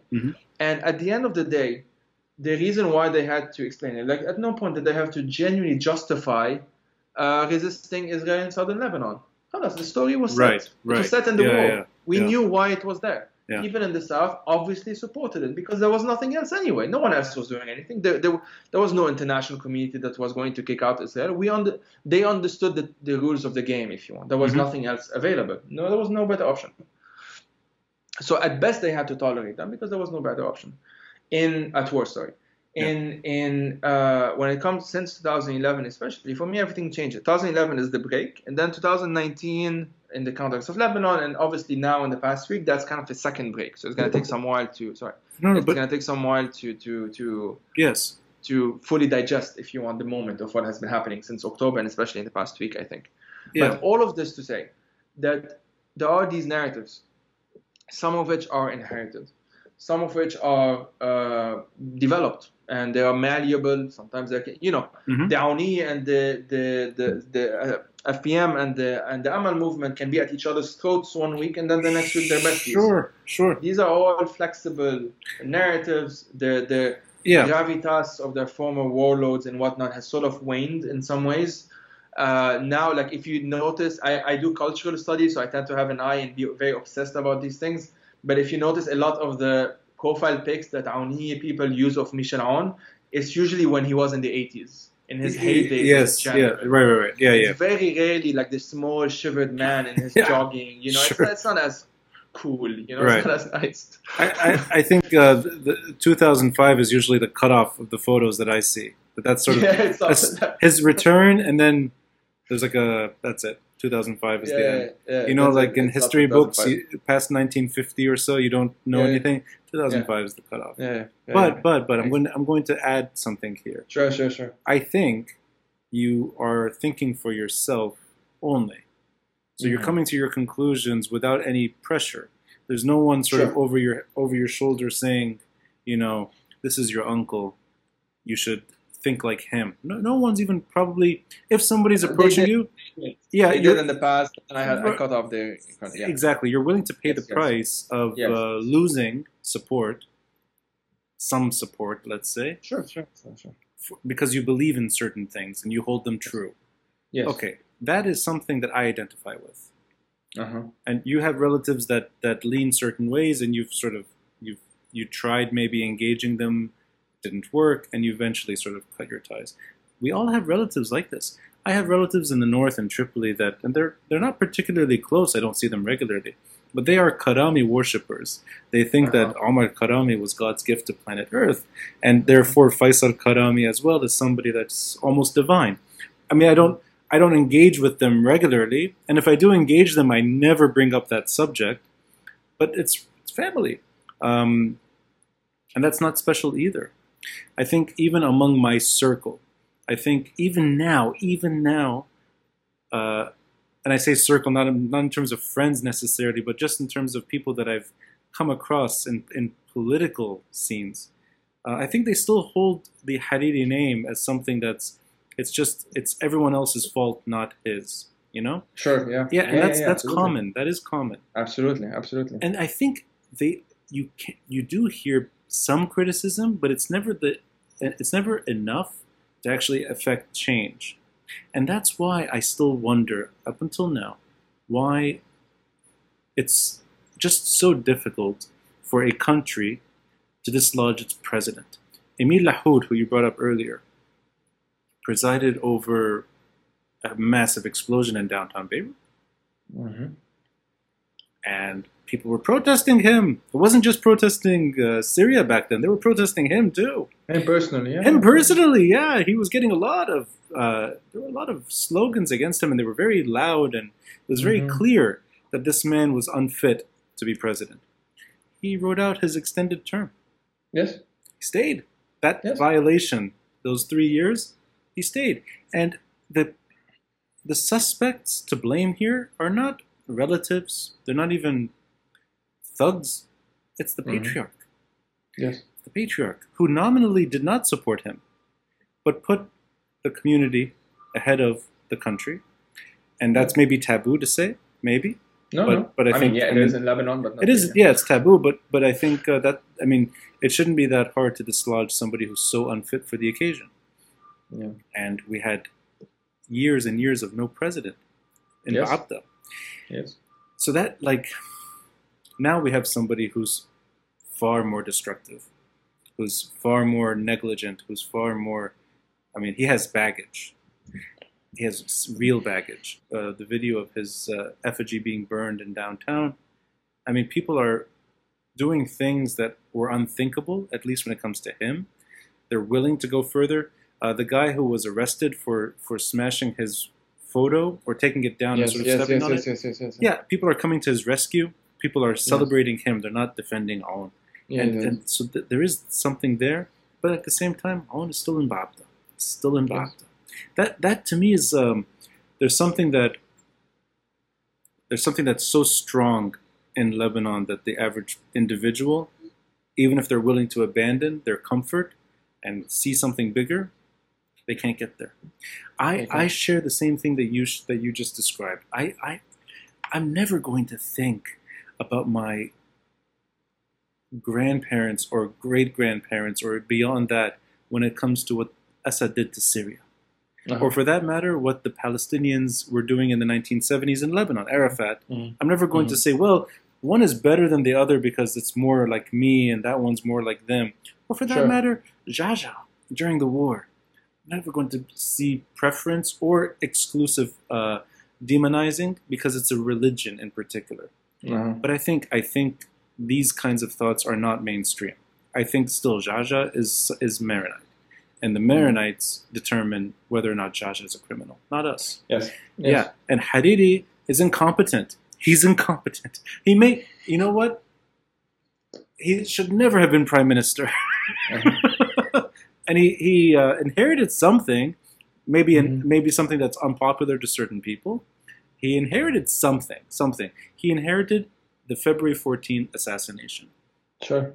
And the month later, that protest, March 14th. He inherited it and turned it into something that is maybe popular today in certain streets in Saida. Maybe. Sure. So he's definitely somebody that should not be prime minister again, right? And he did dancing with devils just to stay in power. And he did crooked deals with terrible people just to stay in power. He returned to the stage more times than anyone else I can think of, only to get thrown out again. And yet the man is still unable to say, I will never be prime minister again. He can't say it. He can't say it. I mean, he went through a literal kidnapping, came back humiliated, and didn't care. He just continued. He came back. At some point, it is. That's the thing, is that we are assigning emotions in some ways. But I'll just say something. It's the Sunni. It's the Sunnis, not me, not you, not them. It's the Sunni community that will judge Hariri's fate.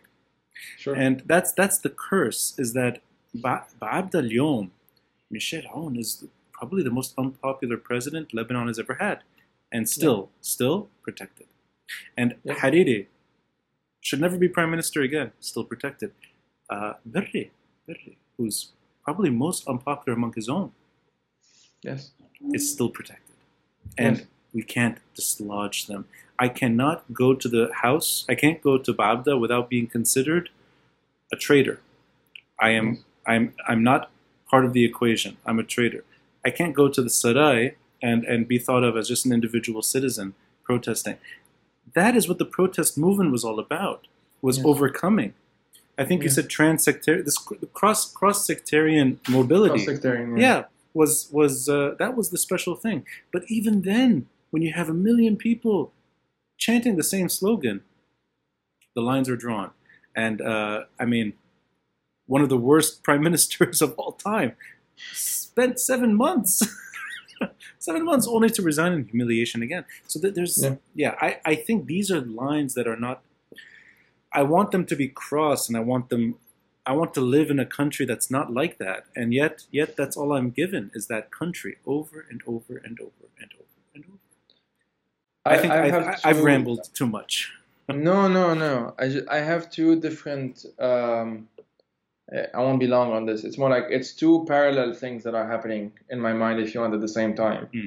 One is what is likely to happen to the big two names in power. Let's say Michel Aoun and Nabih Berri. Not that there isn't a third name like Nasrallah, for example, any of the others, but the two visible ones who have the two symbolic seats in power, the president and the Speaker of Parliament. For me, we can't really even try and know what Hezbollah be like, if you want, what kind of different calculations it might have to do. Because we're saying it. At the end of the day, it's like, there's a number of guys making certain decisions. Yeah. But like the group as a whole, what it might have to maybe even concede some things, which is impossible to even conceptualize right now, if the president was not on and if the prime minister was not Nabi Berke. No, sorry, the Speaker of Parliament was not yeah, Nabi Berke. right. The good news in some ways is that Michel Aoun is 85 and Nabi Berke is 82. At the end of the day, there is a ticking time clock happening. So biology is the good news. Biology will solve it.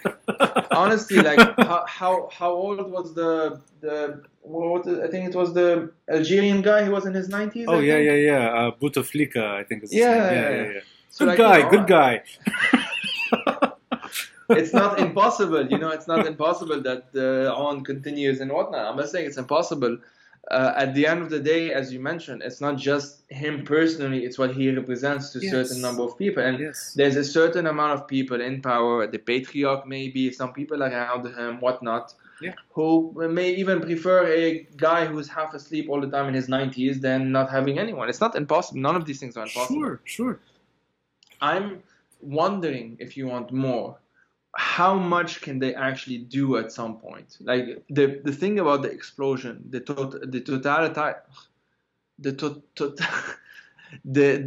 fact that it's so overwhelming, so all-encompassing. Totality. So like it's also like it's more like the Hiroshima-like visuals, if you want. Mm-hmm.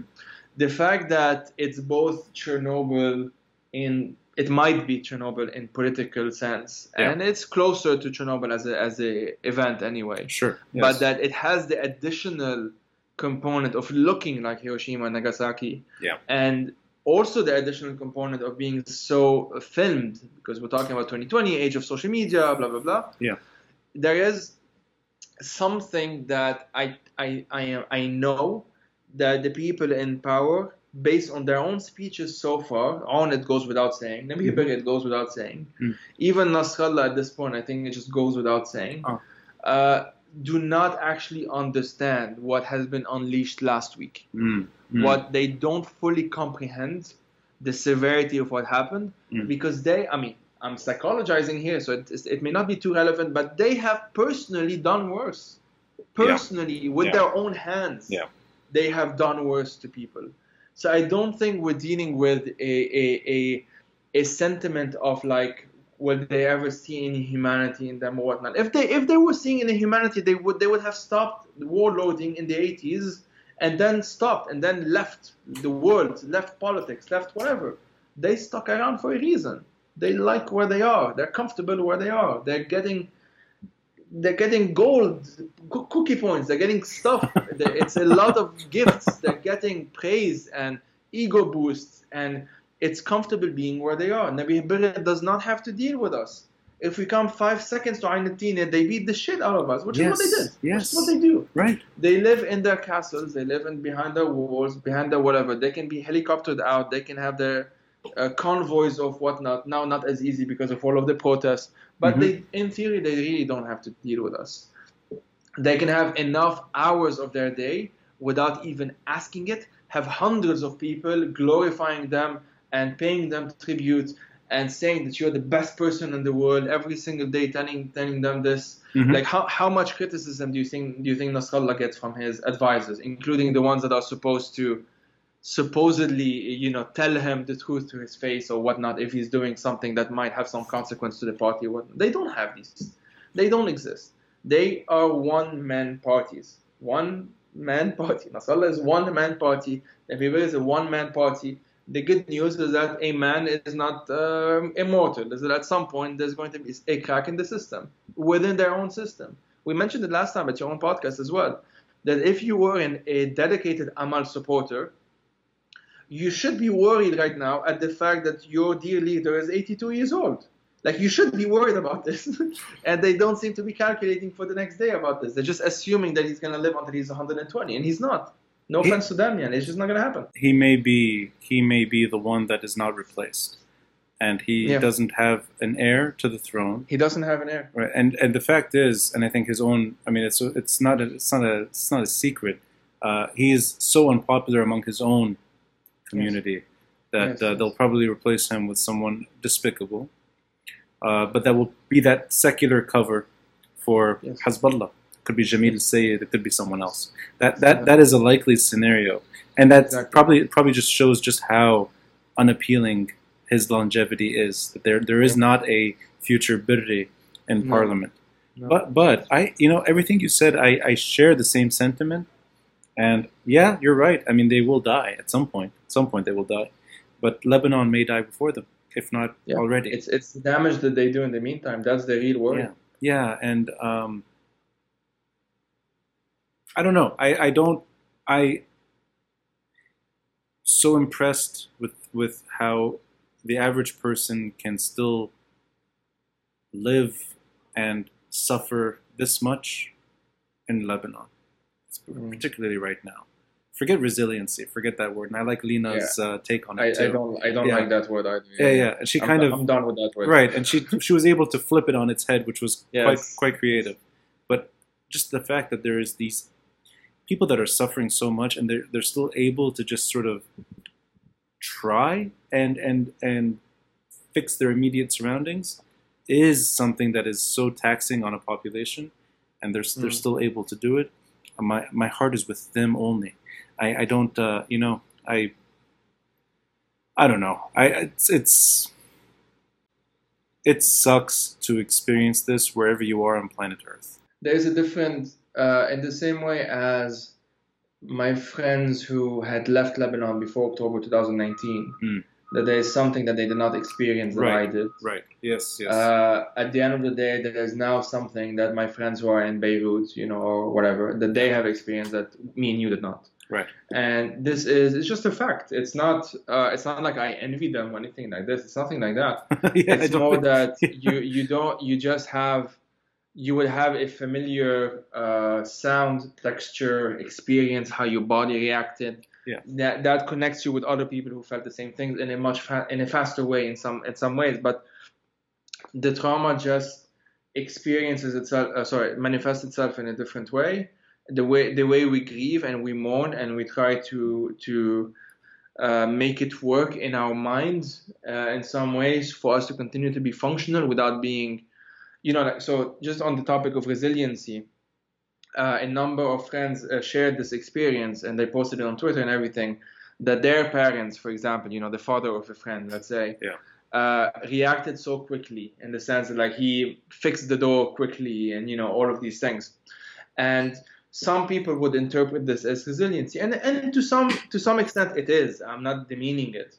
But that's also something that's broken if you're able to react so quickly. You're not supposed to be able to react so quickly. You're supposed to sit with the shit of what has just happened. And at the end of the day, you can rationalize, you can understand that a whole generation, for example, developed these tools, and good on them, of course. What's the alternative exactly? But that doesn't mean that the next generation should just pick up the same tools. And that doesn't mean that we should just...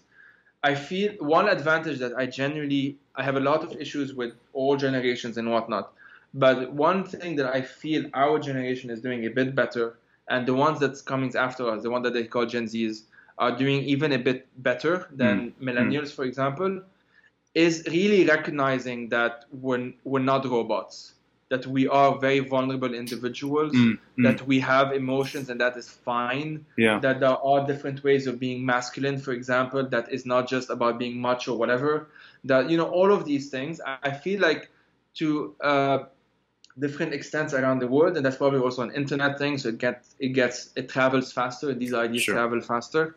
There is a certain way of seeing that I feel that there is we are the in-betweeners, the in-between generation between the war generation and the one that might actually be the post-war generation. Yeah, you're right. Actually, yes, I really hope so too. I really hope we're the final war generation. I just hope we're the ones who can kind of be the in-between. We translate in some ways, Of course, it may not be the case. Syria, Gen Zers in Syria are those that experience the worst part in some ways, because of when it happened, of course.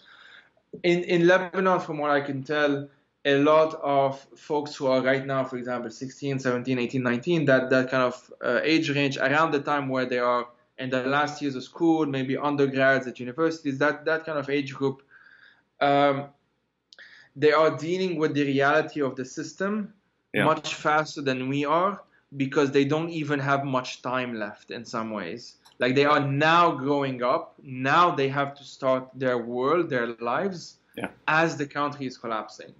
And that gives them a different kind of tension, if you want, that they can't afford in the same way to tell themselves the narratives and to glorify a leader who, for the most part, are in their 70s and 80s now, who doesn't really have the gravitas attached to them anymore. Right. Because for the most part, they don't remember the Syrian occupation and they don't remember the Israeli occupation.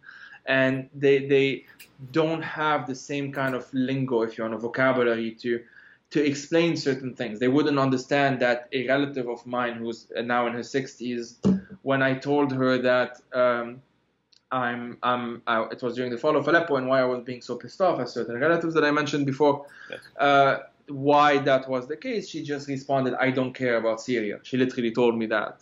And that's because, I mean, you can rationalize it, and her house was bombed, and etc., etc.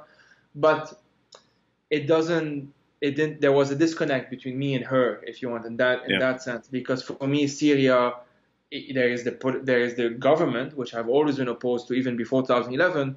But then there is the activists that I've met and the friends and all of that. That gives me a different opening to the world, if you want, that they don't have. And I feel that those that comes after us, in some ways, have even more access to these kinds of things, even faster in some ways, due to social media and whatnot, which has its own risks. Like, I don't want to paint all rosy picture. There are risks, of course. But on that specific note, I'm very interested in how the rest of us, those of us who experienced 2005, for example, or 2000, or 2006, or 2008, the really violent events of recent Lebanese history, how can we translate it much better than what our parents did with us, which for the most part was quite a failure, because they did not do a good job at translating, for the not everyone, but for the most part, a good job at translating what they actually went through, so that we understand what is this horrific shit that we just inherited, that we had to do a crash course in understanding, as I did in 2005, 2006. It was the crash course. It's like, I could have been a bit more prepared to understand who the fuck Jaja and Aoun were, because I understood those in 1 week. He came back, and you could be excused for being 14 and have other concerns than Jaja or Aoun. Sure. Yeah. But so the Jaja and Aoun thing is just a symbolic thing, because in my region they were the two dominant ones. Right. Yeah. And I just remember, for me, the stupid, honks, ta-da-da-ta-ta, and those, course, yes. And those were the ones that at some point they were all around me in 2005, around February, March, April, May 2005. And because our parents would pick us up from school, of course, and so some of them would literally do the stupid horn, and then others would respond, because that was before the memorandum of understanding with Hezbollah, so they were not completely anti yet. They still had some tensions, but not the same way. And they were just coming back to the scene. I mean, it was just in those months, right? Like Aoun first, and then Jaja comes out of jail, and so it's like, It just felt like a wave of history just slapped me in the face, and I suddenly had to understand who the fuck these people were and why they were such a big deal. Yeah. And it's only like in that same time period, but like even slower, that I started incorporating the warlords from the other sects, like Wali Jumblat and Nasrallah and Berri and those guys. Yeah. And it took a while. And I don't want the next generation to have to go through this. I don't want them to have to go through a decade to understand Lebanon. I don't think it is sustainable if we keep on repeating the same patterns every single time. I think that they can genuinely understand, for the most part, at least the important shit that might have taken us like a decade. They could do it in a few months now. It's generally possible now to do it in a few months, at least so that they protect themselves ideologically, if you want, or they protect themselves against the sort of narratives that they would otherwise be either vulnerable towards or vulnerable against, or that they may be so overwhelmed by that they end up just kind of, withdrawing and not really dealing with it, because that's what a lot of people do at the end of the day. Lebanon deserves a port. Mm-hmm. Lebanon deserves an economy. Lebanon deserves a currency that's not free-falling into hyperinflation, and Lebanon deserves stability. Lebanon deserves a country. The Lebanese deserve a country, and Lebanese deserve justice for what happened. Compensation, not just financial compensation, but real compensation, where anyone involved in that situation is thrown away. And Lebanese and the country and all of us, generation, your parents' generation, grandparents, my parents, all of us that are still alive, we deserve some accountability for the first time.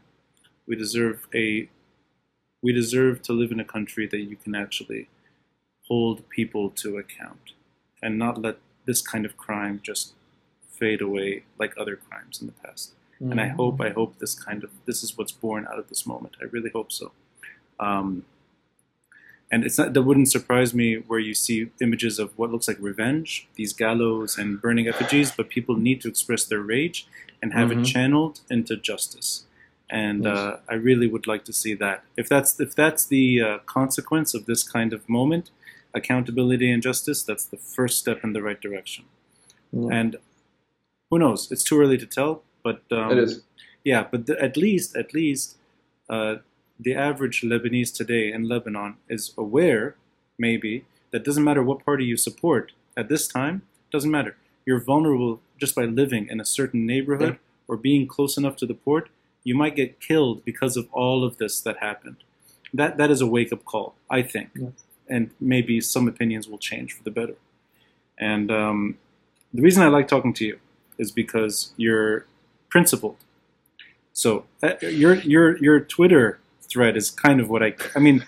So I'm going to say two things here. Your Twitter thread is one thing. It's one animal. It's one beast. Sure. It's full of information on every single global issue, I think, that I can imagine. And you also focus in on disenfranchised groups all the time. Mm-hmm. I've learned a lot about voices involved in the Palestinian cause, whether it's Hong Kong, whether it's it could be some LGBTQ idea that's being expressed, and you're all over the place, and I like that. I like that you're not focusing only on what's happening in Lebanon. So I enjoy the Twitter thread, but beyond the Twitter thread, it's your podcast. I think if there's any sort of global voice for justice, it's there, and I highly recommend your podcast to anyone listening or watching. Fire these times, and it should be said that, and I've said this before to you in another episode, the Arab Tyrant Manual episode, which is still online, even though that podcast seems to be sort of defunct. Maybe they're not doing anything recently. It's on pause. But that's where I kind of grew to appreciate your principled views, because you're not leaving anyone off the hook. And recently there was a post, and you retweeted it, which I loved. The anti-imperialist ranking system, maybe. And you came number one. I came number one. Just became a joke.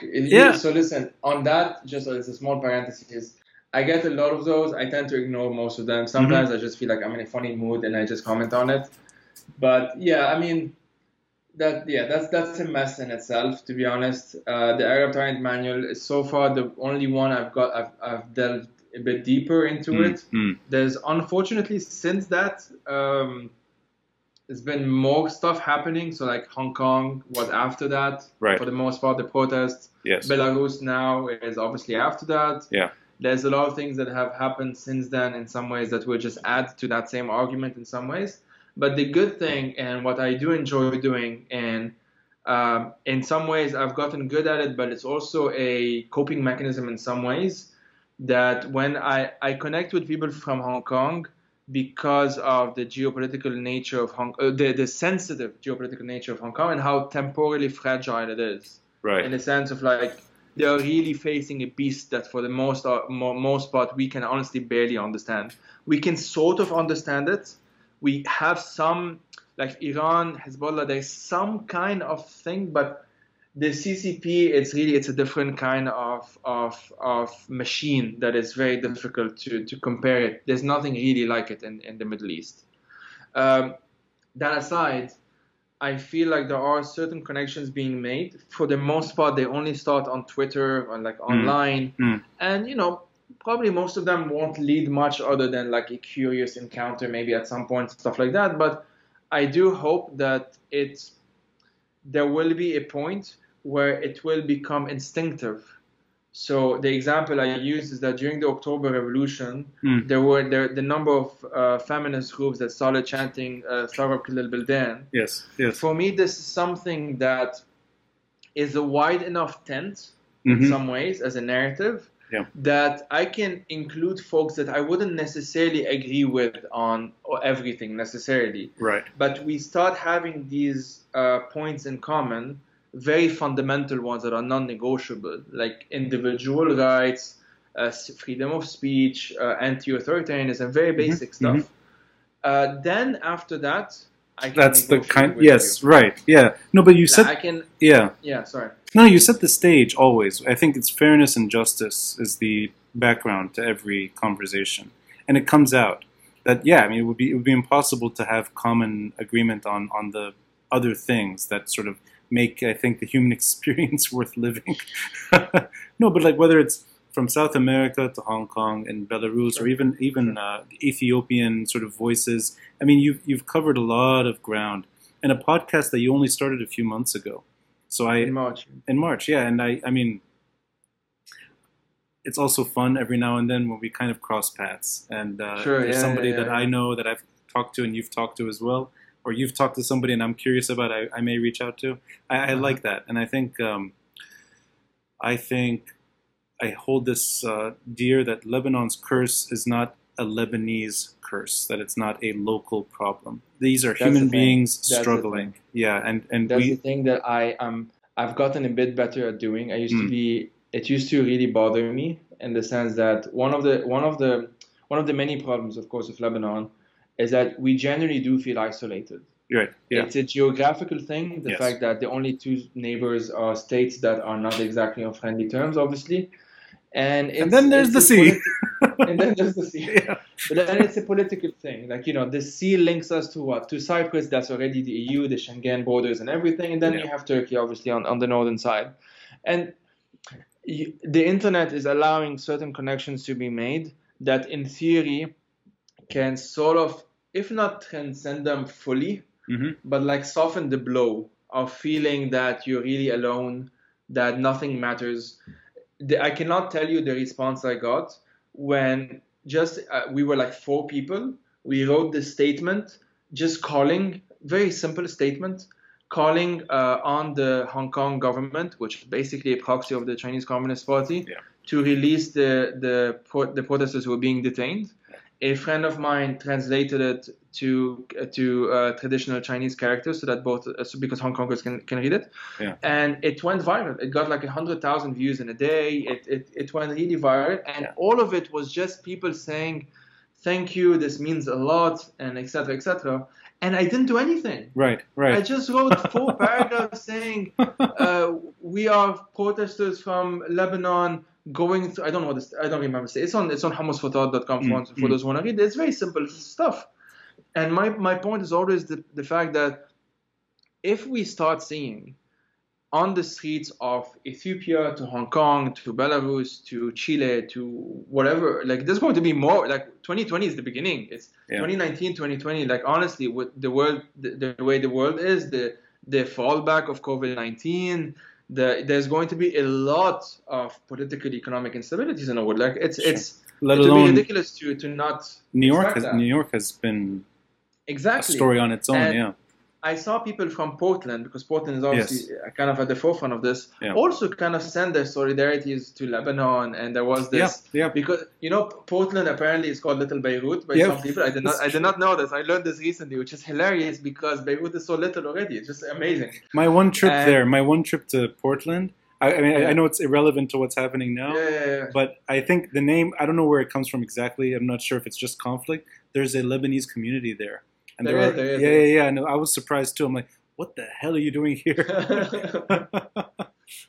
But yeah, like I first started it on more of a necessity, not really knowing where it would lead.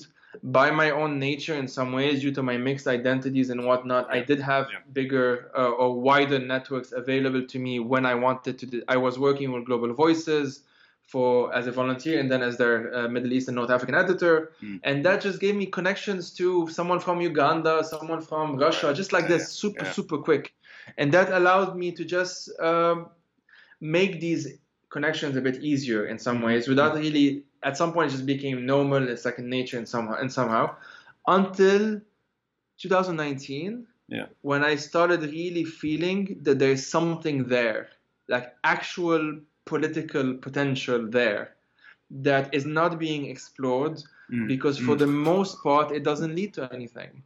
For the most part, it is symbolic. It might make some people feel better if they go that far. But for the most part, political movements tend to be not reactionary, which is a political term, but they react to a certain situation. They react to economic crisis, and we tend to not create something. We tend to react to something. And this is something that I'm trying to experiment with in a way until we start seeing organically on the streets of Minsk in Belarus, on the streets of Hong Kong, in Taipei, in Taiwan, I don't know, Addis Ababa, whatever, connections being made in which they themselves organically, without anyone saying, please do this, start have signs, we stand with the people of Hong Kong, without having to go through the permission of the global capitals first, like the Western capitals first validating these struggles, just skipping all of that. If they want to join, ahla wa sahla, but we don't need their permission, essentially. And just having more of that. Is what I'm trying to get at, really. Minsk in Belarus is a very local story. The Belarusian people have been suffering under their dictatorship that anyone else outside of Belarus would have very little understanding. It's a painful experience. They're the European country that stayed sort of locked following the end of the Cold War, and it's a toxic environment. You get suffocated immediately if you try to express something to the contrary, and they are going through their struggle right now, happening right now, and it's going to always remain a local story. Lebanon's is permanently local, no matter what attention it gets, whether it's Thomas Friedman today, and I saw you sort of reference that piece in a I'm ignoring it. I'm pretending that it doesn't exist. But like voices like that come from sort of away from Lebanon that try to maybe bring these stories together, it's very difficult and oftentimes doesn't resonate. Yeah. At the same time, shared emotion and shared pain, these are not local experiences. And the internet has allowed us now to identify with the pain of a Belarusian woman risking her life, standing up to two monsters, really, her own dictator and Putin. And I think that is what encourages the average person at home who's going through their own struggle to look at their monsters and say, if they can do it, we can do it too. It's not. These are not. These connections can be made faster if we build the ground for them to be made more organically. So, like once upon a time, it was a bit easier for the average Beiruti to know what's happening in Cairo or Damascus. Long story short, that started being divided. At some point, we all know the story. But this was a primarily pan-Arab majority area thing. And, there's always value to that. I'm not saying throw it out of the window completely, but I just don't think it's enough. I just don't think it's enough to only have connection with the other Arab countries, even if, at the moment it's not so good, to be honest. But, I don't think it's enough. I think that there should be beyond ethnicities or languages or whatnot, just fundamental values that are shared that can then be negotiated, changed. I'm not saying everyone has to believe the same thing. They're never going to happen. But just, to have a more flexible global network and more resilient global network, a community resiliency that is actually across borders, that allows, like when Beirut happened, I had more messages from friends in Hong Kong than Honestly, no, that's not true. There are obviously more Lebanese who message me. There's just more Lebanese that I know. But disproportionately more Hong Kongers, if you want, proportionately to how many of them I know, if you want, Right. if you see what I mean. But there's also because we made these connections. But then again, also something that happened not too long ago. It's a few months. George Floyd, Yes. and suddenly we at home, in Lebanon and the region, were thinking through our own prejudice, and we're saying it out loud that we are part of this problem too. And then things that are already happening in the background are even more exposed. It's the kafala system, these flights that Bangladeshi sort of woman, not Bangladesh, Ghanaian woman, sort of celebrating on the plane. We identify with them. We're like, yes, you deserve so much better than what we did. So much better. And that's the kind of self-reflection born, I think, out of shared pain. And the Bangladeshi ship that arrived. People are, we're almost humbled by that. That it's like, look at what we did, and at the same time, they're helping us. And I think there's this, there's some strength in maybe acceptance, and a protester in wherever, in New York, let's say, or not forget New York, anywhere in the U.S. that sees a Syrian boy doing graffiti of George Floyd in a broken home, I think sees that. Yeah, it's like, oh, they're suffering too, and we should be more thoughtful about their suffering as well. And in Idlib, they're also even identifying with the pain across the world. I think that shared experience is very special. It's very special. And if it does lay the foundation for actual change, all the better. All the better. And then we'll have Joey Ayoub, the new king of the internet castle. Whatever that means. King of the imperialists. I don't know what the anti-imperialists. I don't know why they didn't just say imperialists if that's what they were getting at. I think double negative doesn't really doesn't work in that sense. But it's a good list. It's a good list. I actually like most of those people anyway. So it's like that's my crowd. No, you're very kind, Joey. I always appreciate talking to you. This is one of the longer episodes that I'm happy. We spoke over 2 hours. We'll speak again. And all I can say is I hope for the best. There's not really much else. I hope for the best. Yeah. I always also, part of me always prepares for the worst, although honestly the worst sometimes hopefully feels that the worst was last week, but we don't know for sure. I think there's a great potential. We said this last time as well. There is a incredible potential in Lebanon, in Beirut, and Lebanon more broadly, that has been squandered for so long because of who is in power. I do genuinely believe that it is possible to create something better, and I believe that what the Beirut that I envision, in some ways, it's not just a Beirut that's even for the Lebanese. It's a Beirut that's for everyone who lives there. It's for all the Syrians, the Ethiopians, the Sri Lankans who really genuinely feel they're part of the community there because they've been there for so long. Many of them speak Lebanese Arabic, whatever. Yeah. It gets to a point where, in the same way as in theory one can become a New Yorker, one can become a Londoner, I genuinely believe that one can become a Beirut. I've always genuinely believed this, but I never really had the vocabulary to express it in a more rational way. Now it's very visual because when people tell me, what do you mean?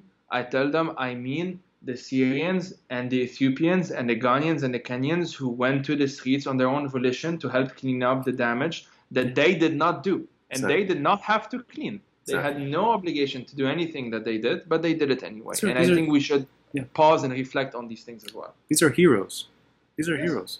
There's a video, I think, of a baby or a toddler on the balcony, and then like a woman goes and grabs her And I mean, these are genuine heroes. And I think that's the true definition of a cosmopolitan city, is when everyone is embraced, everyone across the board.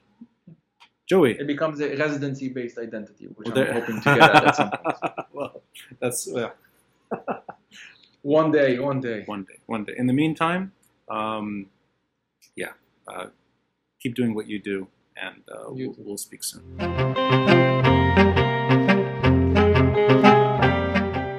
Thanks for listening, and a friendly reminder to help support this podcast by contributing through Patreon or PayPal. All links are in the details box below. Until next time, I'm Rani Shatah, and this is the Beirut Banyan.